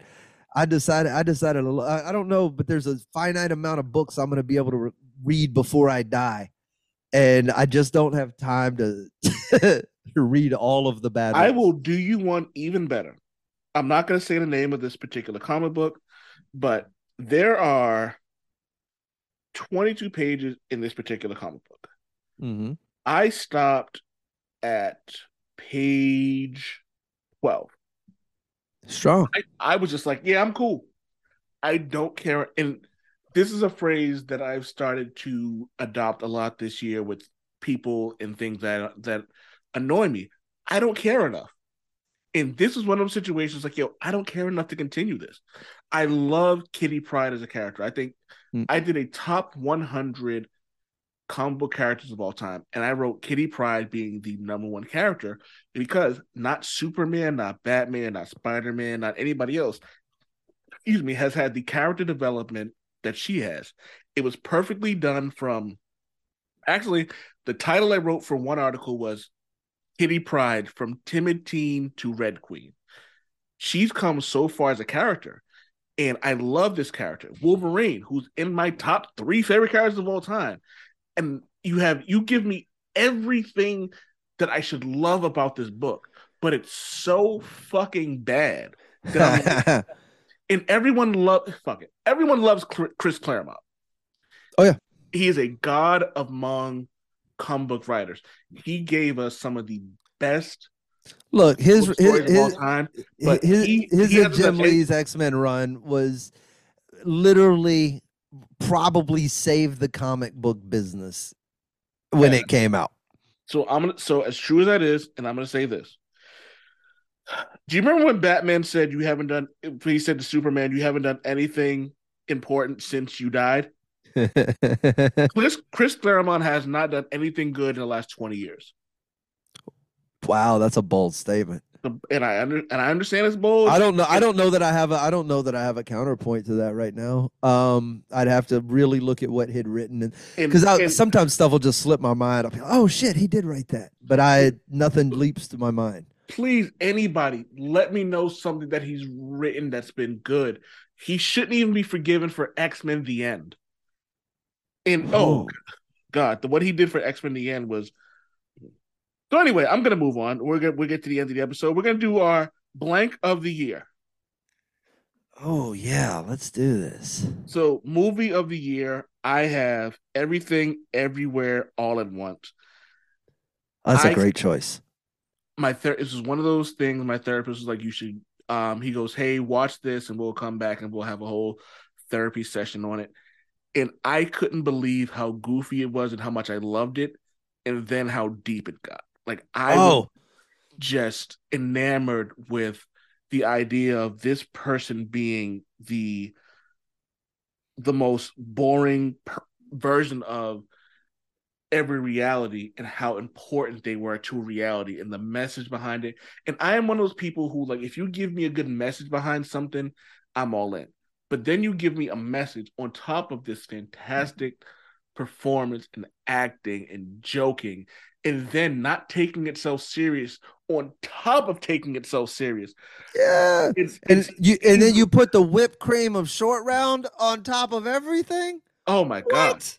And they gave That me was a Mirage Rare or whatever cherry on top of all the whipped cream and the chopped nuts and all that other stuff. I it was absolutely it was one of the most look, that's a really difficult thing to tackle, right? It's one thing to write a movie where a storyline goes from A to B to C to D and your characters all follow an arc. That's hard.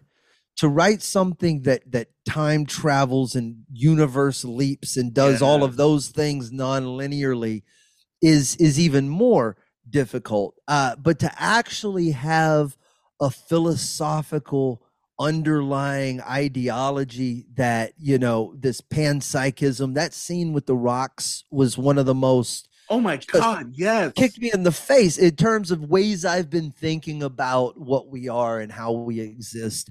So it just to accomplish all of that, you just, I don't know, one thing is impressive, two things is more impressive, but always where you pull off three totally just difficult feats at one time, good on you. it's funny and it's great, and the acting's incredible, and it's just win. And it's funny because the Pink Floyd Under the Brick in the Wall kept kind of popping in my head because it's like that's what kind of what it felt like. It's like we are just this. We all have a purpose, and I'm pretty sure a million people have taken Pink Floyd's Brick in the Wall as like their own, like, you know, like different versions of it. But I watched this movie and I couldn't believe how much I loved it. And then the goofiness of this being like a bagel, and they turned it into this metaphor for this, like for like life and relationships. And then I'm not gonna. I was gonna break into it, but I don't want to spoil it for anyone who hasn't seen it. No, nor Honestly, should you. It's the best movie I've seen all year. It's one of those movies that you legitimately deserve to see with no input from anyone. Just go blind and know that it's going to take you a minute to figure it out, and it's worth every second. And just when you think you know where it's going, yeah, it's going to go no. It's just good. It's just good.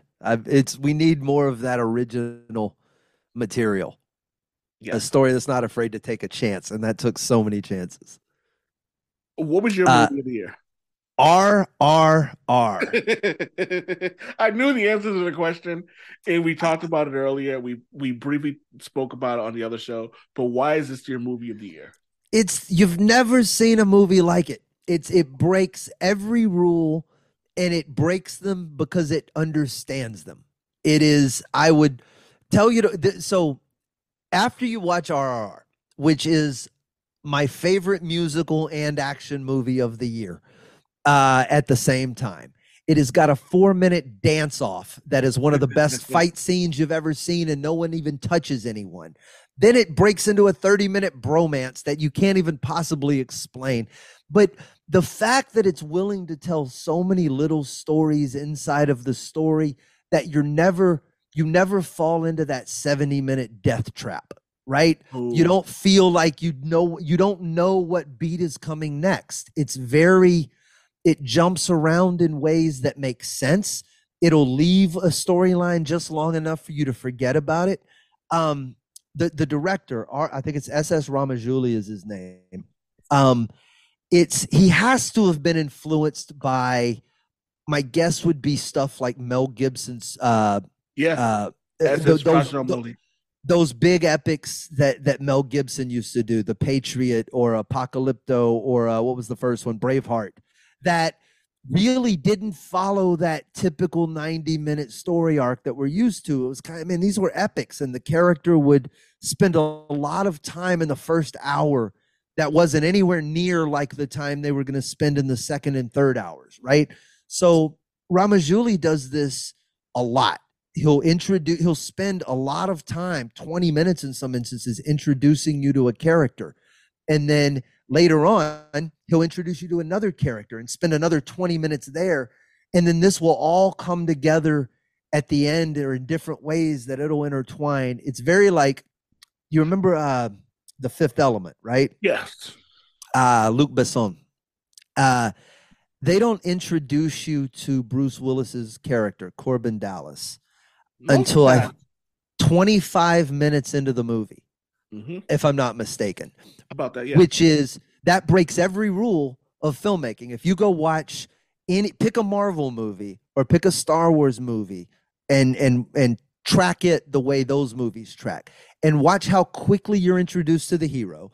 Watch how quickly the hero does something to prove they're heroic and they're a good person. Watch how quickly they're forced into a situation where they have to make a decision, and watch how quickly they make a decision to do that thing, good or bad. And watch how all of that happens in the first 12 minutes or so of the film.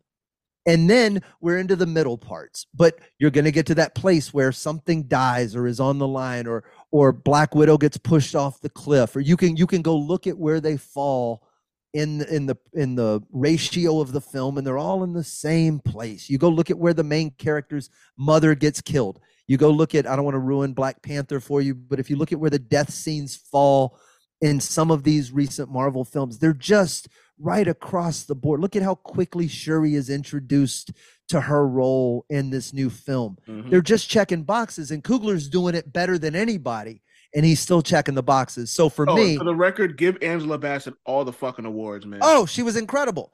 So for me, something like RRR comes along, and it tells a story in a refreshingly new pace. And if you go back and watch his two previous films, Bahubali 1 and 2, the beginning and the conclusion, it's a collective 6-hour epic of Bahubali. And it tracks him and his son and the legacy and the father and the king and the this and the that. And it's one of the most epic things I've ever seen in my life. The first 30 minutes of both of those films will leave you wondering if I've lost my mind. You'll go, well, this is okay. I guess it's okay. But then it will find its pacing. And both of the films are weirdly odd in that way, in that it takes them a minute to hit their stride.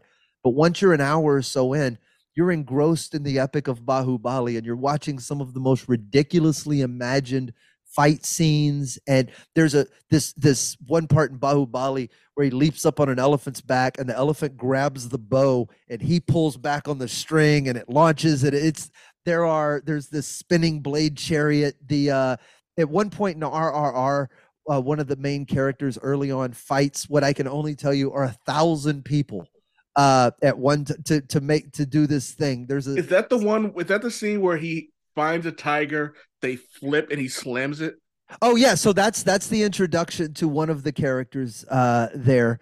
The same character later in RRR manages to leap out of a burning wagon full of deer whose antlers are on fire, I think, and there's bears and there's eagle. Bro, it is when you get to the end where there's the motorcycle fight, this isn't even the dance off I spoke of earlier, and this isn't even Bahubali 1 or 2, which comes with its own set of. At one point in Bahubali, there is a catapult that they wrap soldiers into a ball and then fling the ball of soldiers. And then there's another scene where the catapults are flinging these giant blankets covered in oil, and then he shoots these flaming arrows, and these huge stadium-sized blankets catch on fire and fall on top of these armies. It's just goddamned epic, and I wish they would give him the keys to a Marvel property, because the guy knows how to make films. Like, I kind of feel like I'm listening to this, and I'm listening to you talk. I'm listening to you talk about this. It's a comic book. Yeah, and I'm like, this needs to be. It's just the right amount. The CGI is just good enough.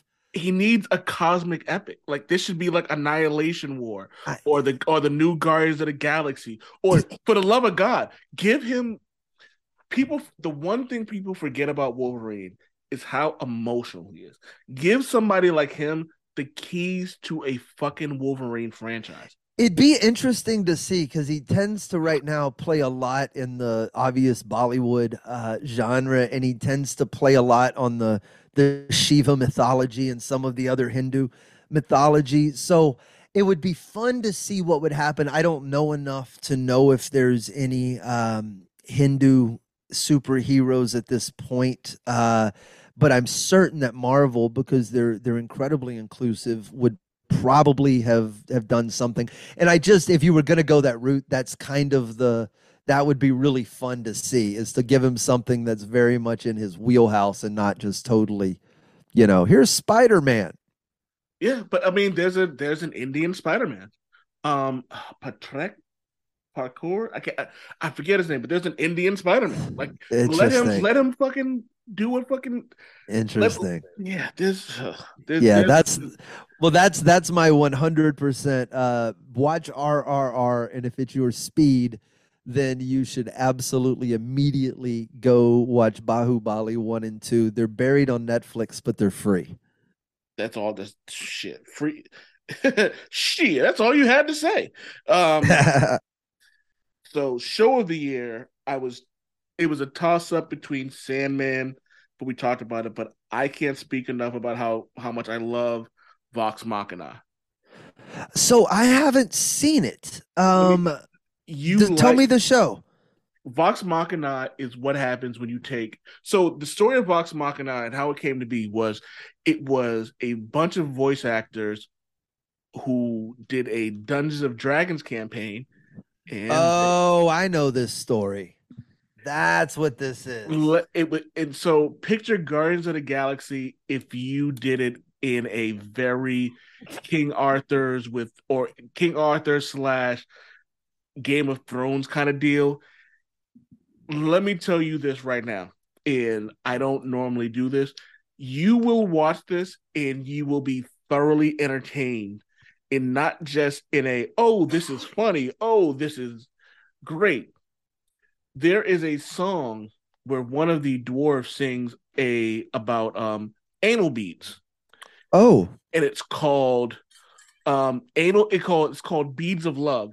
And at one point he goes, "Pull on my motherfucking beads of love." Okay. There's a character that's very much like Drax. There is a character who's very much like you, and I think you should watch it. And you'll know who this character is when you. What's it on? I will give this. It's free on Amazon Prime. Perfect.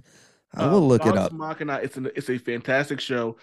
The only other show that comes in comparison to either one of those is Peacemaker, and Peacemaker is a 9. But Peacemaker gets an extra bonus because that show had no business being as fucking good as it was. John Cena fucking killed that. James Gunn. It had no business being that good. It literally was their Guardians of the Galaxy to me. Exactly that. It came out of absolutely nowhere. I'll just throw it out there right now before I come back to tell you my show of the year. But where Peacemaker really stood out for me, my absolute favorite character of the year out of any show I think I watched at all, nothing entertained me more than Vigilante. So, oh my God. Okay, hold on. I need to say this. I'm watching Peacemaker, and all I could think, and this is, call me a fanboy, and please don't call me a stalker, but I'm watching Peacemaker, and I kind of felt like Peacemaker is you if you were a bro. I'll take that. Hear me out. And Sam was a cuck. which for the love of God, please, Sam Damaris, don't kill me, because he's one of my Sam Damaris is one of my favorite fucking people. Like he's fucking great, and I look at the two of y'all and it kind of reminds me of me and my best friend. But it kind of it's Peacemaker. Tell me I'm wrong. If you were a bro, you'd be fucking Peacemaker. There were some absolute moments where I feel this dude, man. I feel this dude. All right. And just randomly fucking an alien. Slade Ham, have you fucked an alien? I don't know for sure. For sure, that's all I need to hear. So what? But yeah, Peacemaker had no business being as good as what it was, and it wasn't just the cast of characters, because you can't just put anybody into these positions and have it be good. No, that chemistry was strong. It's top tier.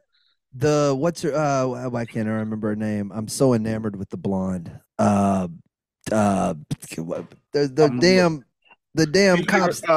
Jennifer Holland, Yes. What was her character's name on the stupid show? Amelia Harcourt. Harcourt. That's what I kept wanting to say. Hardcore. Yeah, Harcourt. Yeah, she was. Man, she's attractive. That was. Super I was fucking. very impressed, which makes me like Peacemaker even more. So there we Oh go. yeah, there ain't nothing fucking wrong with that. Uh, And then you my throw in the dude who played Clemson Moore, and I'm gonna fuck his name up because I have a very American tongue. Um, Chukwudi Iwuji. He like just watching him be this like fake undercover like butterfly who really loves yeah, he was humanity. good. There was so much to really love about this, and I am a huge fan of Peacemaker almost made my show of the year. It was it was very close. If it wasn't for Vox Machina not being as good as it was, and Danielle Brooks, who was in Orange and New Black, like she was really good in it as well. And Eagerly almost made the best character for the show. have you watched Arcane League of Legends? I have not. Okay. It is my show of the year. All right, what is it? Where can I find it at? It's on Netflix. I believe it should be free. It is revolutionary animation.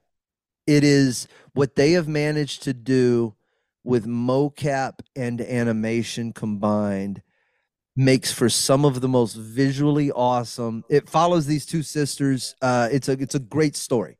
Just added it to my list. But the absolute stunning animation, it'll knock you off your feet. You could watch it on mute and don't because it's remarkable. But just hands down, probably my favorite show of the year. All right, I just added that to my list. Character of the year. I'm going Wednesday Adams. Because you haven't seen it, I'm not going to break too much of it down. But I will say this. When you're creating, writing, and portraying a character that is as beloved as Wednesday Adam is, you have a certain level of responsibility, for the lack of a better term. I want to say her name is Ortega Ortiz, and I'm pretty sure that I'm going to butcher her name. I'm googling it now. It is Jenna Ortega. Excuse me. She murdered this role in a way that Who else has played Wednesday Adams? The Christina Ricci. Christina She's Ricci. the only one. Oh no, there's been other people. There's the original, I believe it was Lisa Loring. I'm looking at now. All right, right. The original. Aubrey Plaza never played her, right? No, but she has the face. Chloe Grace Moretz did it, the animated version, and she was great as well. But Jenna Ortega, she looks great on the Netflix still screen they keep showing me. Did you enjoy I'm assuming you enjoy Addams Family. Yeah. You're gonna like this because there's a lot of callbacks to the 1990s movie, the original TV show, and I didn't get this until my wife brought it up, that there were callbacks to the comic strip, which is the original. So they played homage to all of that, and they made sure that Wednesday Addams was as smart, clever, and there's a difference, and as intelligent as you'd want her to be. And there's also some things that I can't really talk about that make the character even better without spoiling. Well, it's on my list. I'm gonna watch it. We'll be able to talk about it soon. It's super dope. It's a really good show. They captured the character, and they didn't do one of these things where they didn't keep tropes. And that's something I hate, when you have a trope and you're like, well, we have to do this. Well, this person needs to be the hero. This person needs to be the villain. It's like, no, sometimes it's okay when things are just what they are. And I'm going to say it again. Hold on, I'm mad I can't. Wednesday cast. Oh, not Wednesday night football. I don't give a shit about that. Wednesday cast. The one who played the head mistress, Gwendolyn Christie, is fan-fucking-tastic. Oh yeah, you did mention that. She's Yeah. that's an I didn't know she was in it until you said that. So I'm double stamping that now. Yeah. That may be on my next watch list. I would climb the shit out of her. Anyway, Well, that's what yeah. You got Wednesday. Man, I'm sticking with Vigilantes. That was my absolute most entertaining thing to watch in the entirety of last year. Give him his well. You can't really give him his own series, but he was entertaining to me. he you could give him his own show, but it would definitely have to be a No, 45-minute short. because he only works in counterpoint to Peacemaker. They don't. I don't. And this is exactly what I'm talking about. He is perfect because of how you showed him to me, how you gave him to me. I don't need a spinoff ruins it. A spinoff is double clicking and showing me you're filling in the blank. I don't need to do all that. Just let him be this crazy dude in this mask with very little backstory that fucking has this relationship with Peacemaker, and it makes me giggle my dick off. And don't ruin that, DC. So I'm gonna pull an Andor. Tell me you wouldn't watch an Andor of him for 45 minutes. No, Not a whole absolutely. show. Nope. I would hate him by the time it's done. He Really? only works. Yes, he is a cowbell that you could play once or twice in a song. You called him a cowbell? Okay. Yes, I did. All right. I'm gonna drop it there. I'm gonna drop it there.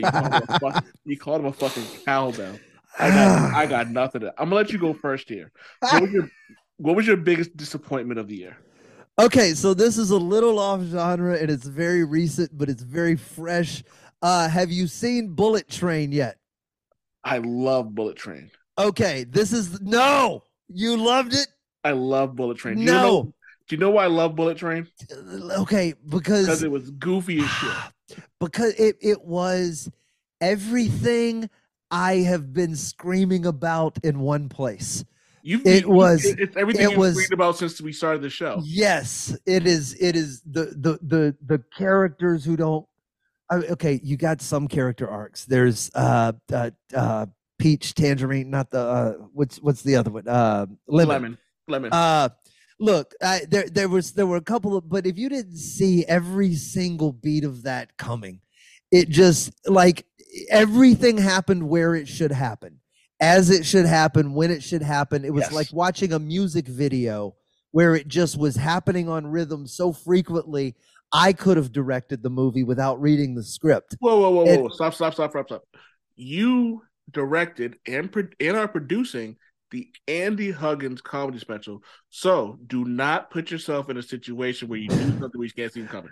I just want to make sure that the people know that if they see your name, it's not Bullet Train shit. Because like you've shown me some stuff. I've had the privilege of having I was working with Andy Huggins, the legendary septuagenarian comedian who happens to be one of the greatest comedy writers you've ever encountered. So it was very hard for me to be predictable when he was as good as he was. So but Bullet Train, these sons of bitches, and if nothing else took me out of it, look, I can surrender all the fucking disbelief I need to. I am full blown. Are you gonna bring up him on top of the train? No, I can live with people on tops of trains. What I cannot live with is a bunch of dudes with guns standing at a Japanese train station. That's what I cannot abide by. Guns just in Japanese public and no one's even making a scene about it. You're just going to be at all the train stops?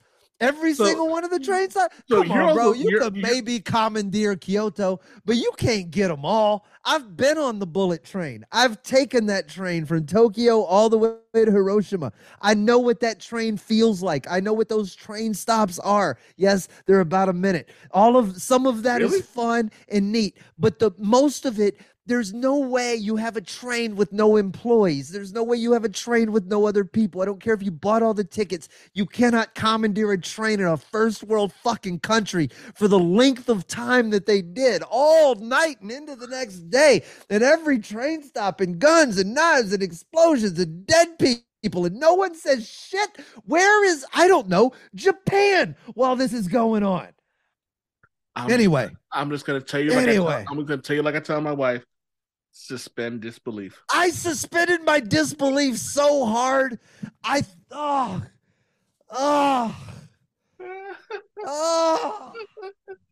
Hey, look, man. Everybody in it's such a fun little actor, but they're just so simply written. I felt like this felt like Smoking Aces done wrong.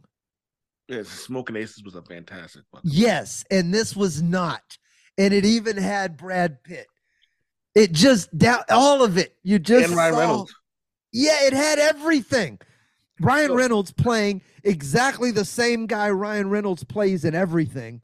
Ryan Reynolds is the most typecast human being. I don't care if you're watching Free Guy or Book of Adam or whatever that shit was, or the Deadpool's the only thing I like him in because that's who he really is. Everything else is him doing a photocopy of Deadpool. Yes. Yeah. Yes. Okay. Yes. Okay. Okay. Yes, I've seen right. it. So, Here is me as Deadpool. As again, I'm a fan. do me a favor, take a picture of that. That's gonna be the image. That's gonna be the image we use that I use for this. So before I move on, who is your number one celebrity? Like, if you could have sex with one celebrity, who is it going to be? The reason I bring it up because my number one celebrity is in that movie. Actually, no, let me rephrase that. So hold on. So I'm gonna let you think about this. So I have two answers to this question. So there's the attractive question. The attractive question is Zazie Beetz. Zazie Beetz was the woman who had the poison. Mm-hmm. She was also Domino in Deadpool. Oh, yes. I think she is the most attractive woman on the fucking planet, only seconded to my wife and Rosario Dawson. Ooh, strong choices both. Cameron Diaz in The Mask. I'm not mad at that at all. Cameron Diaz in The Mask, or Cameron Diaz in Something About Mary. Either or Cameron Diaz in between those two films. But that era Cameron Diaz, So hold on. No. I'm going to ask you now. It has to be someone who looks like they do right now. Oh, who is my current? So hold on. I'm going to let you think about this. And I want to explain, and when I say this, my wife calls me petty. Mm-hmm. So the reason I bring this up is because the bullet chain reminded me of Zazie Beetz, which reminded me of a question my best friend asked me. We were in a group chat. He says, if you could have sex with one person, your wife gives you a hall pass, who would it be? Now, I picked Shayna Baszler. Shayna Baszler is a WWE woman wrestler. She's also a former UFC fighter. Now, I find her attractive, but that's independent for the reason why she is my number one pick. And here's where the pettiness comes in. The pettiness comes in for two reasons. One, not only do I find her attractive, my wife doesn't understand why I find her attractive. So I would like to have sex with her just because my wife doesn't understand it. So I can go. So there's that. And two, because I don't think that she, you know what? That's independent to that. So I'll tell you. But it's mostly because my wife doesn't find her as attractive as I do. And just so I can say, you're giving me a hall pass just so I can come back. And she goes, who'd you have sex with? So I can go, Shayna Baszler. And then just keep walking. Nice. I might have to go back and ring in with Hardcore from from old Peacemaker. I haven't been able to stop thinking about her since you brought her up. Dadgummit. So I'm also kind of pissed off because you have met somebody, and this is okay, ladies and gentlemen. I want to point something out that Slade Ham is as petty as I am. He's also an asshole. Would you like to know why he's an asshole? I'm glad you asked. Because I was randomly on Instagram or Twitter or Facebook or something or other, and I brought up how Chloe Bennett is in my top 5. Ah, yes. And then randomly, he DM'd me a picture of him taking a picture of her, and I was like, "You are an asshole." That's we spent an afternoon together. It was anyway. But I think the picture I sent you is probably it looks very weird because I think one of us is looking at the camera and one of us isn't, and it's clearly however the photograph is captured, clearly she's not paying attention to me and not the other way around, but I think the photograph is deceiving. It looks like I'm not paying attention. This is actually one of those pictures. Actually, see, this is one of those situations where Slade is being unlike himself. And if I could sing the song, my name is Slade Ham, it's all about me. But like they were both smiling in this picture, and I really wish I still had it. I'm pretty sure I still do in one of the DMs. Oh yeah, I'll have to go back and dig that up. But he's also met one of my favorite rappers, Lupe Fiasco, which we've talked about, and we both agree that great rapper, but his thoughts on the world are whoo. You know what, man?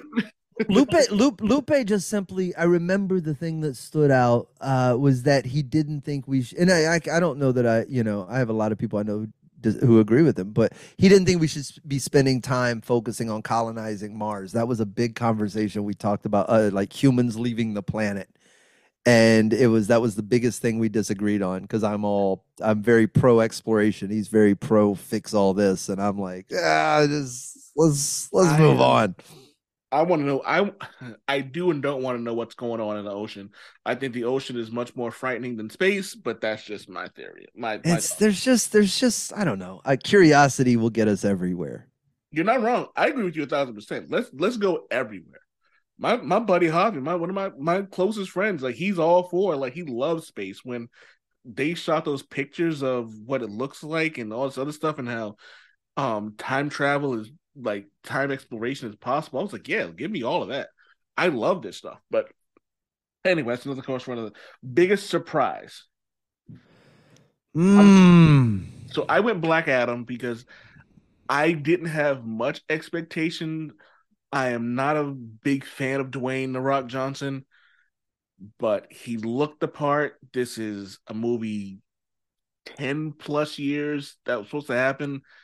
I went into Black Adam and I loved it. So Black Adam is my biggest surprise. Oh, there was another one we didn't get to, but we can get to that real quick. I haven't seen Black Adam yet, and I feel bad. My friend is in it. Oh yeah, Mo Amer is yeah. whose show on Netflix deserves to be seen. Not on genre at all, but it's a remarkable TV show. It's set in Houston. He is an incredible actor, and the story is it's kind of his journey as a Kuwaiti refugee and his kind of time here in America. So totally worth seeing if you get a chance to watch it. And I owe Black Adam a watch because of that. I was just gonna say my biggest surprise is gonna be redundant because it was She-Hulk, and that was the one I was so prepped to hate, and so ultimately satisfied by. I don't know what that. So I just realized I didn't know my biggest disappointment. My biggest disappointments were tied. Westworld season 4 was absolutely fucking atrocious. Ooh, I skipped it. So I watched. So in July, I had time, and me and Valkyrie, my wife, we watched season 1. Loved it. We got through Fantastic. season 1 in less than a week. Yes, 2 was a slog. I like season 2. It was very much. 3 was sloggier, and then I imagine 4 is worse than all of. Oh man, I can't wait for you to hate season 4. I'm gonna give it a what. I look. 3 was, they took it out of everything has.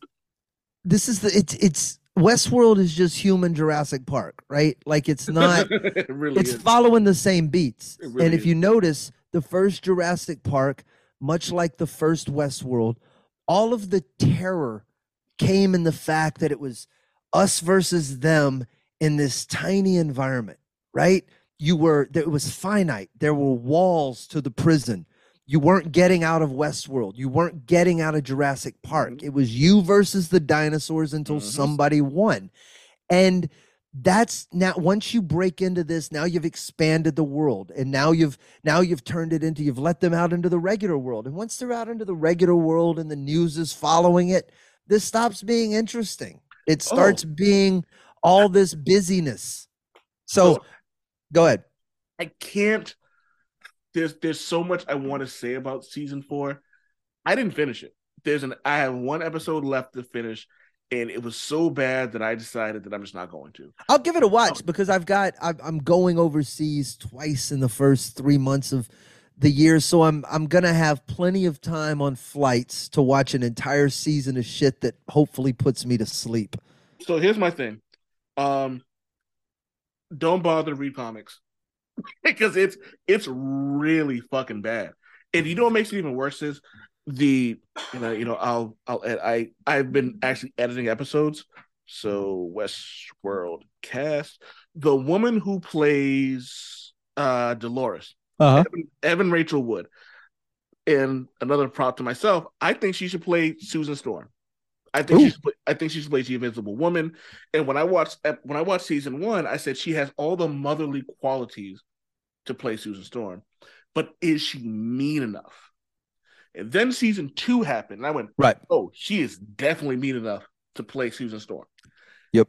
And I don't know what the fuck they did to her in season four, but in Aaron Paul, he just I want to like him in season three.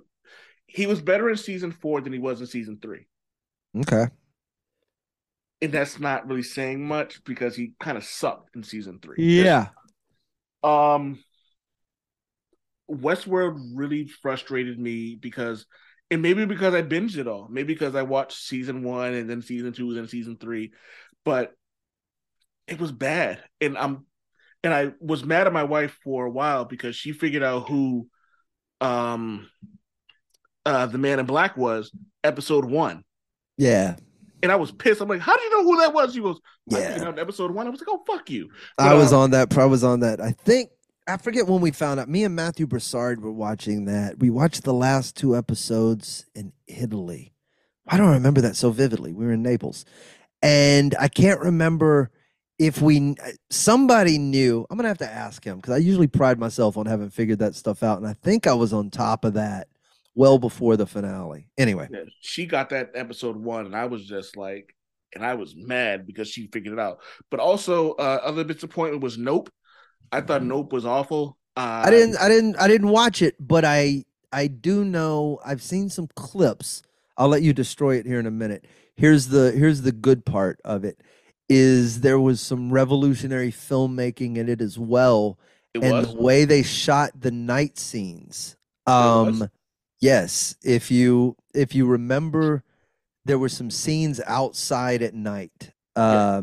in the Wild West, wherever that was, and the way they shot that either it was either infrared or they inverted. It wasn't infrared. They somehow shot it and then inverted the footage, like daytime footage, so that it looked like nighttime. Yes, I did. And it's a really cool technique that had never been done, or at least on that scale. So you end up with this kind of HDR outside feeling of the nighttime scenes. Do you know why? So, do you know? And this furthers my disappointment in it because there's so much of that movie that really got me and that got me amped up. I love everybody involved in that movie. Like Keke Palmer's Keke Palmer. Like she is going to be as great as she is and everything that's just who she is. Daniel Kaluuya, he's him. He's great. Never seen him anything I didn't like. And it was like it was almost downplayed in this. It was very much kind of like matter of factish with him. It was almost like he was cashing a paycheck. Steven Yeun, I'm actually looking at it now. Steven Yeun, who voices Invincible, was good, but it was like, eh. And then Keith David, I'm like, I love Keith David. He's fucking he's in Gargoyles. He's the lead character in Gargoyles. It's like he's fucking Keith David. He's the president in Rick and Morty. He's done so much. Well, the pressure though to put out films as quickly as Jordan is putting out films is immense. I can't tell you all of the things that go into directing a feature film. I know what go into directing the things I've done, and they pale in comparison to what he has to do for that. And I can't fathom the pace of work that he keeps. So to do things, if you're writing and you're directing and you're wearing all these hats, it's, ask M. Night Shyamalan how many films you can get out before it starts to become formulaic. So he's got an uphill battle, but I think he's very smart. He's done some Absolutely. revolutionary shit. So I pull for every film that comes out. I just haven't watched that one yet. It's horror's not my thing. So anyway, When you do watch it, please shoot me a DM or text. I will because I'm curious. I'm gonna watch it. I have thoughts. So I'll just leave it at that. I'm not gonna say.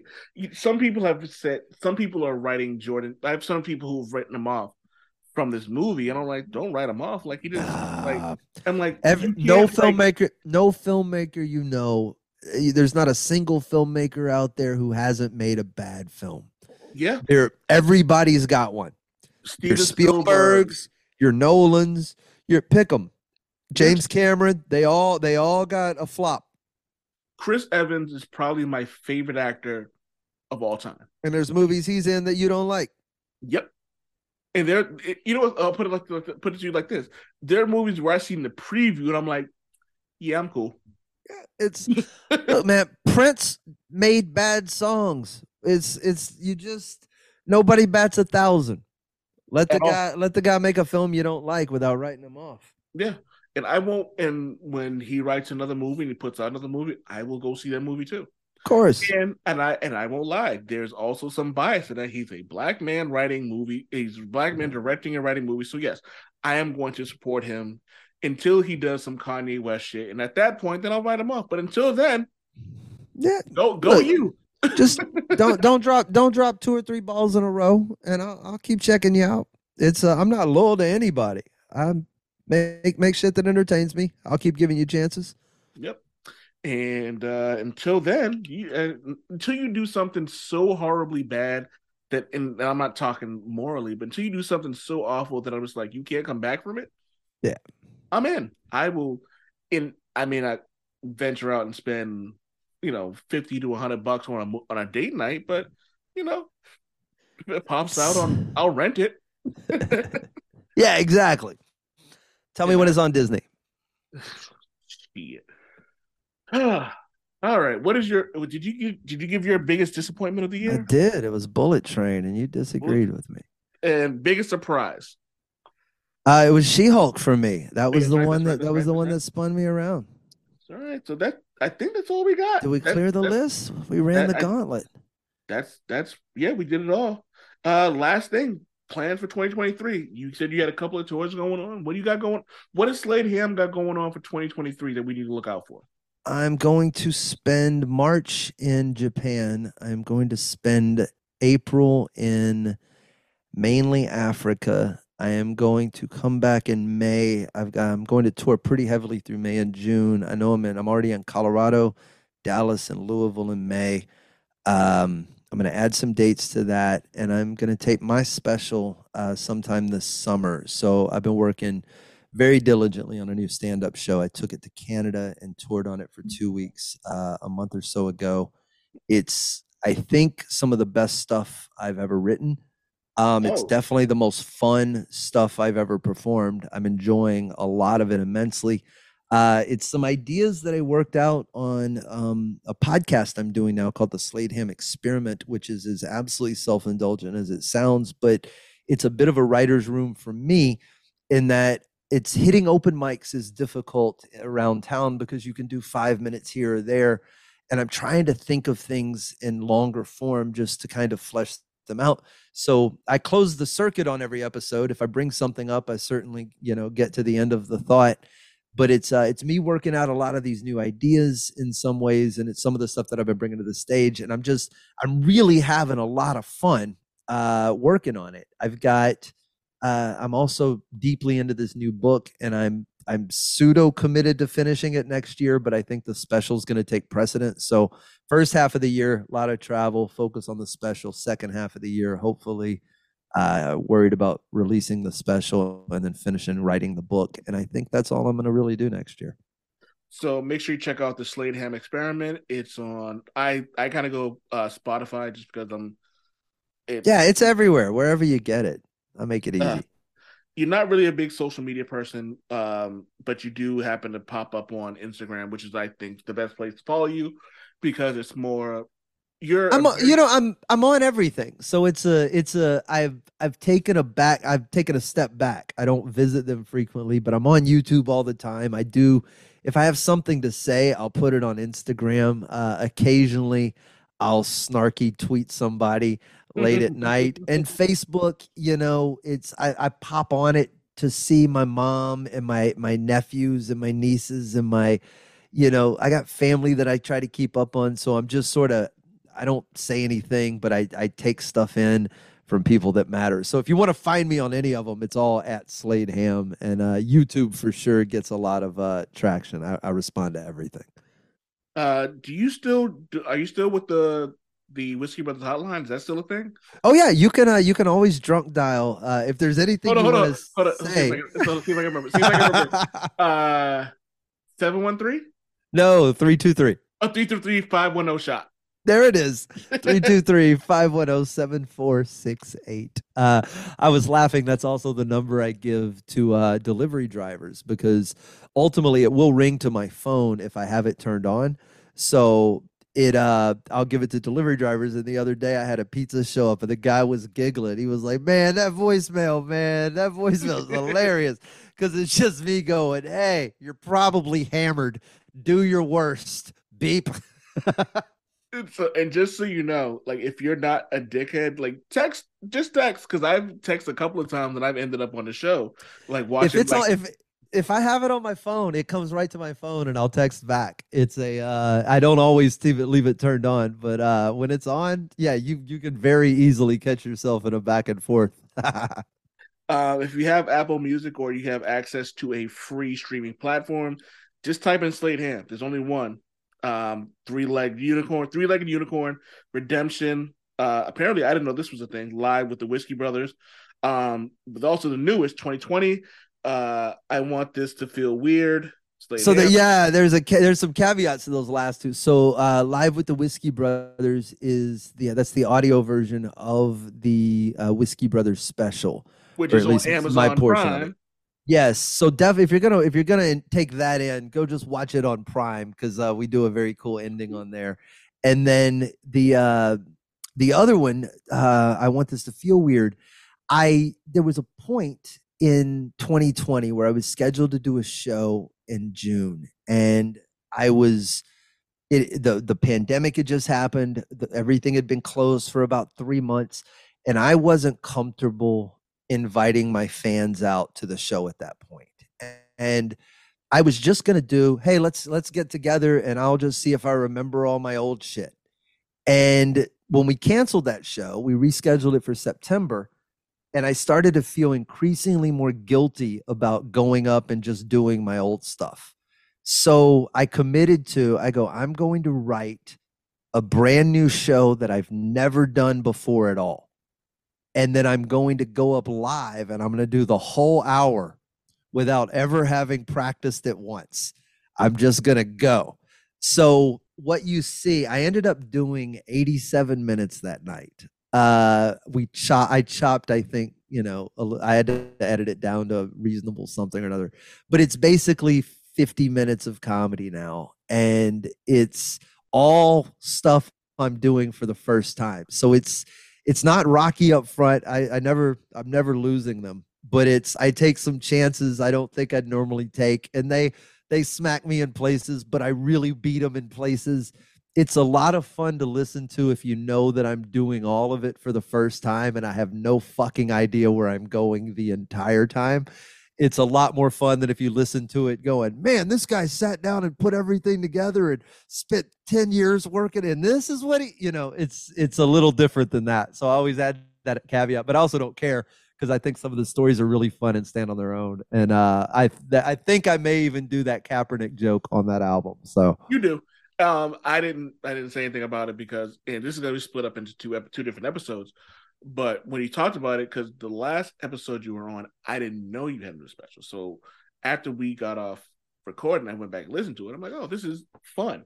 And I appreciate a performer who can understand what they're doing and just have a good time. And the one thing I will say about every one of your stand-ups is you seem to be having a good fucking time whenever you're doing it. it's what got me into this. I enjoy being silly. I enjoy poking fun. I enjoy writing jokes. I enjoy creating tension in a mischievous, puckish kind of way. And then I enjoy breaking it because I like laughing. It's what I've always done when I was getting beat up in middle school, when my parents were getting divorced, when I was fighting with my stepdad.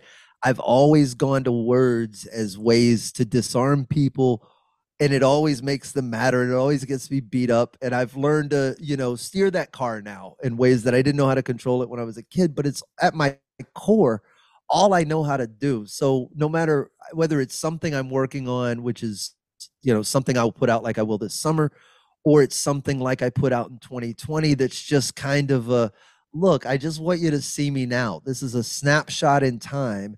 And if I don't capture this, that material's never going to go anywhere else, right? I may cannibalize a piece of it, like that American flag. That may end up in this new show, but for the most part, that's just lost to time, right? Tears in the rain, man. So if I don't record it and put it out, I lose it forever. And I think it's important to know what I was finding funny in that time, whether I developed it into something perfect or not. I think it was very important that I put it out. I also want to make sure that I got it right, because I want to make sure I got the title right. You also have a book out called "Until All the Dragons Are Dead," which is the first time we actually recorded together. I read it. I lent it to a buddy of mine who read it in a day. It was like, it's one of the easiest reads he's ever had, and it was fun. He was just like, I went in there, I sat down, I read it, I enjoyed myself. He said he kind of said it was like having a really good dinner. Yeah. Like, he read it, he enjoyed it, he put it down, was like, I'm full, and I'm happy that I read this. And so, Until All the Dragons Are Dead, you can definitely check it out on Amazon. Is it available digitally, or is it just no, you can absolutely get it on Kindle or paperback. So they make it all the ways. If you want one signed, you can order it through the website, my website. I don't know what it costs on Amazon, but whatever books cost. What is your just so you know, because I'm actually on the mailing list, but just so people know, it's a free thing, and it's like you're not one of those people who like spam you with like something every day. What is no. If you go to sladeham.com, I think you might even, if you sign up for my mailing list, there might even be a free Kindle version you get. I could be lying about that, but I think that's still in play. But my mailing list we're so overwhelmed with noise. The last thing I want to be is another unnecessary beep in your pocket. I send a brief thing every other week, and I try to write from the heart, and it's a lot of things I've learned along the way, and usually just some helpful guidance, and hopefully a positive thing in your inbox. And my dates are on there. If you see something near you, you're free to come visit. But no, it's I think mainly a positive thing, and hopefully something that's not more noise in an already noisy world. So I think you'll dig it. Definitely not that. You are definitely not a noisy person like you said, in an insanely noisy world. Slade Ham on all things social, the Slade Ham Experiment, the Whiskey Brothers. Is this thing on? Is another one which is also super fun, where it highlights a lot of up and coming comedians. One of my favorite, Abby Volman, who is seemingly like picking up like a ton of momentum over the last few months. So like there's just a lot going on with what you do, and you are one of the better mentors and actually professionals out there. So make sure that you haven't listened, make sure just type in Slade Ham, you'll find it. And before I go, here's a question for you, and we'll end it at this. Death match. Wade Wilson versus Jason Todd, who wins? Come on, man. How am I ever going to vote against Wade? You can't vote against Wade. You can't kill him. He's going to win regardless. You got me there. It was funny. I was this close to putting on my Jason Todd, because I've always told people, I'm like, Jason Todd is just Wade Wilson with restraint and boundaries.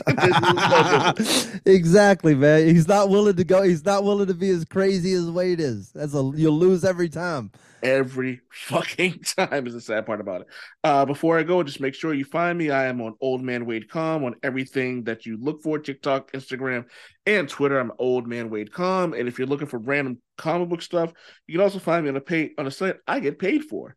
Fans of Marvel _ DC. That's where I do a lot of my quizzes. That's where I do a lot of my questions and things of that nature. You can find me there. And as always, be excellent to each other. Peace. Damn it, Wade!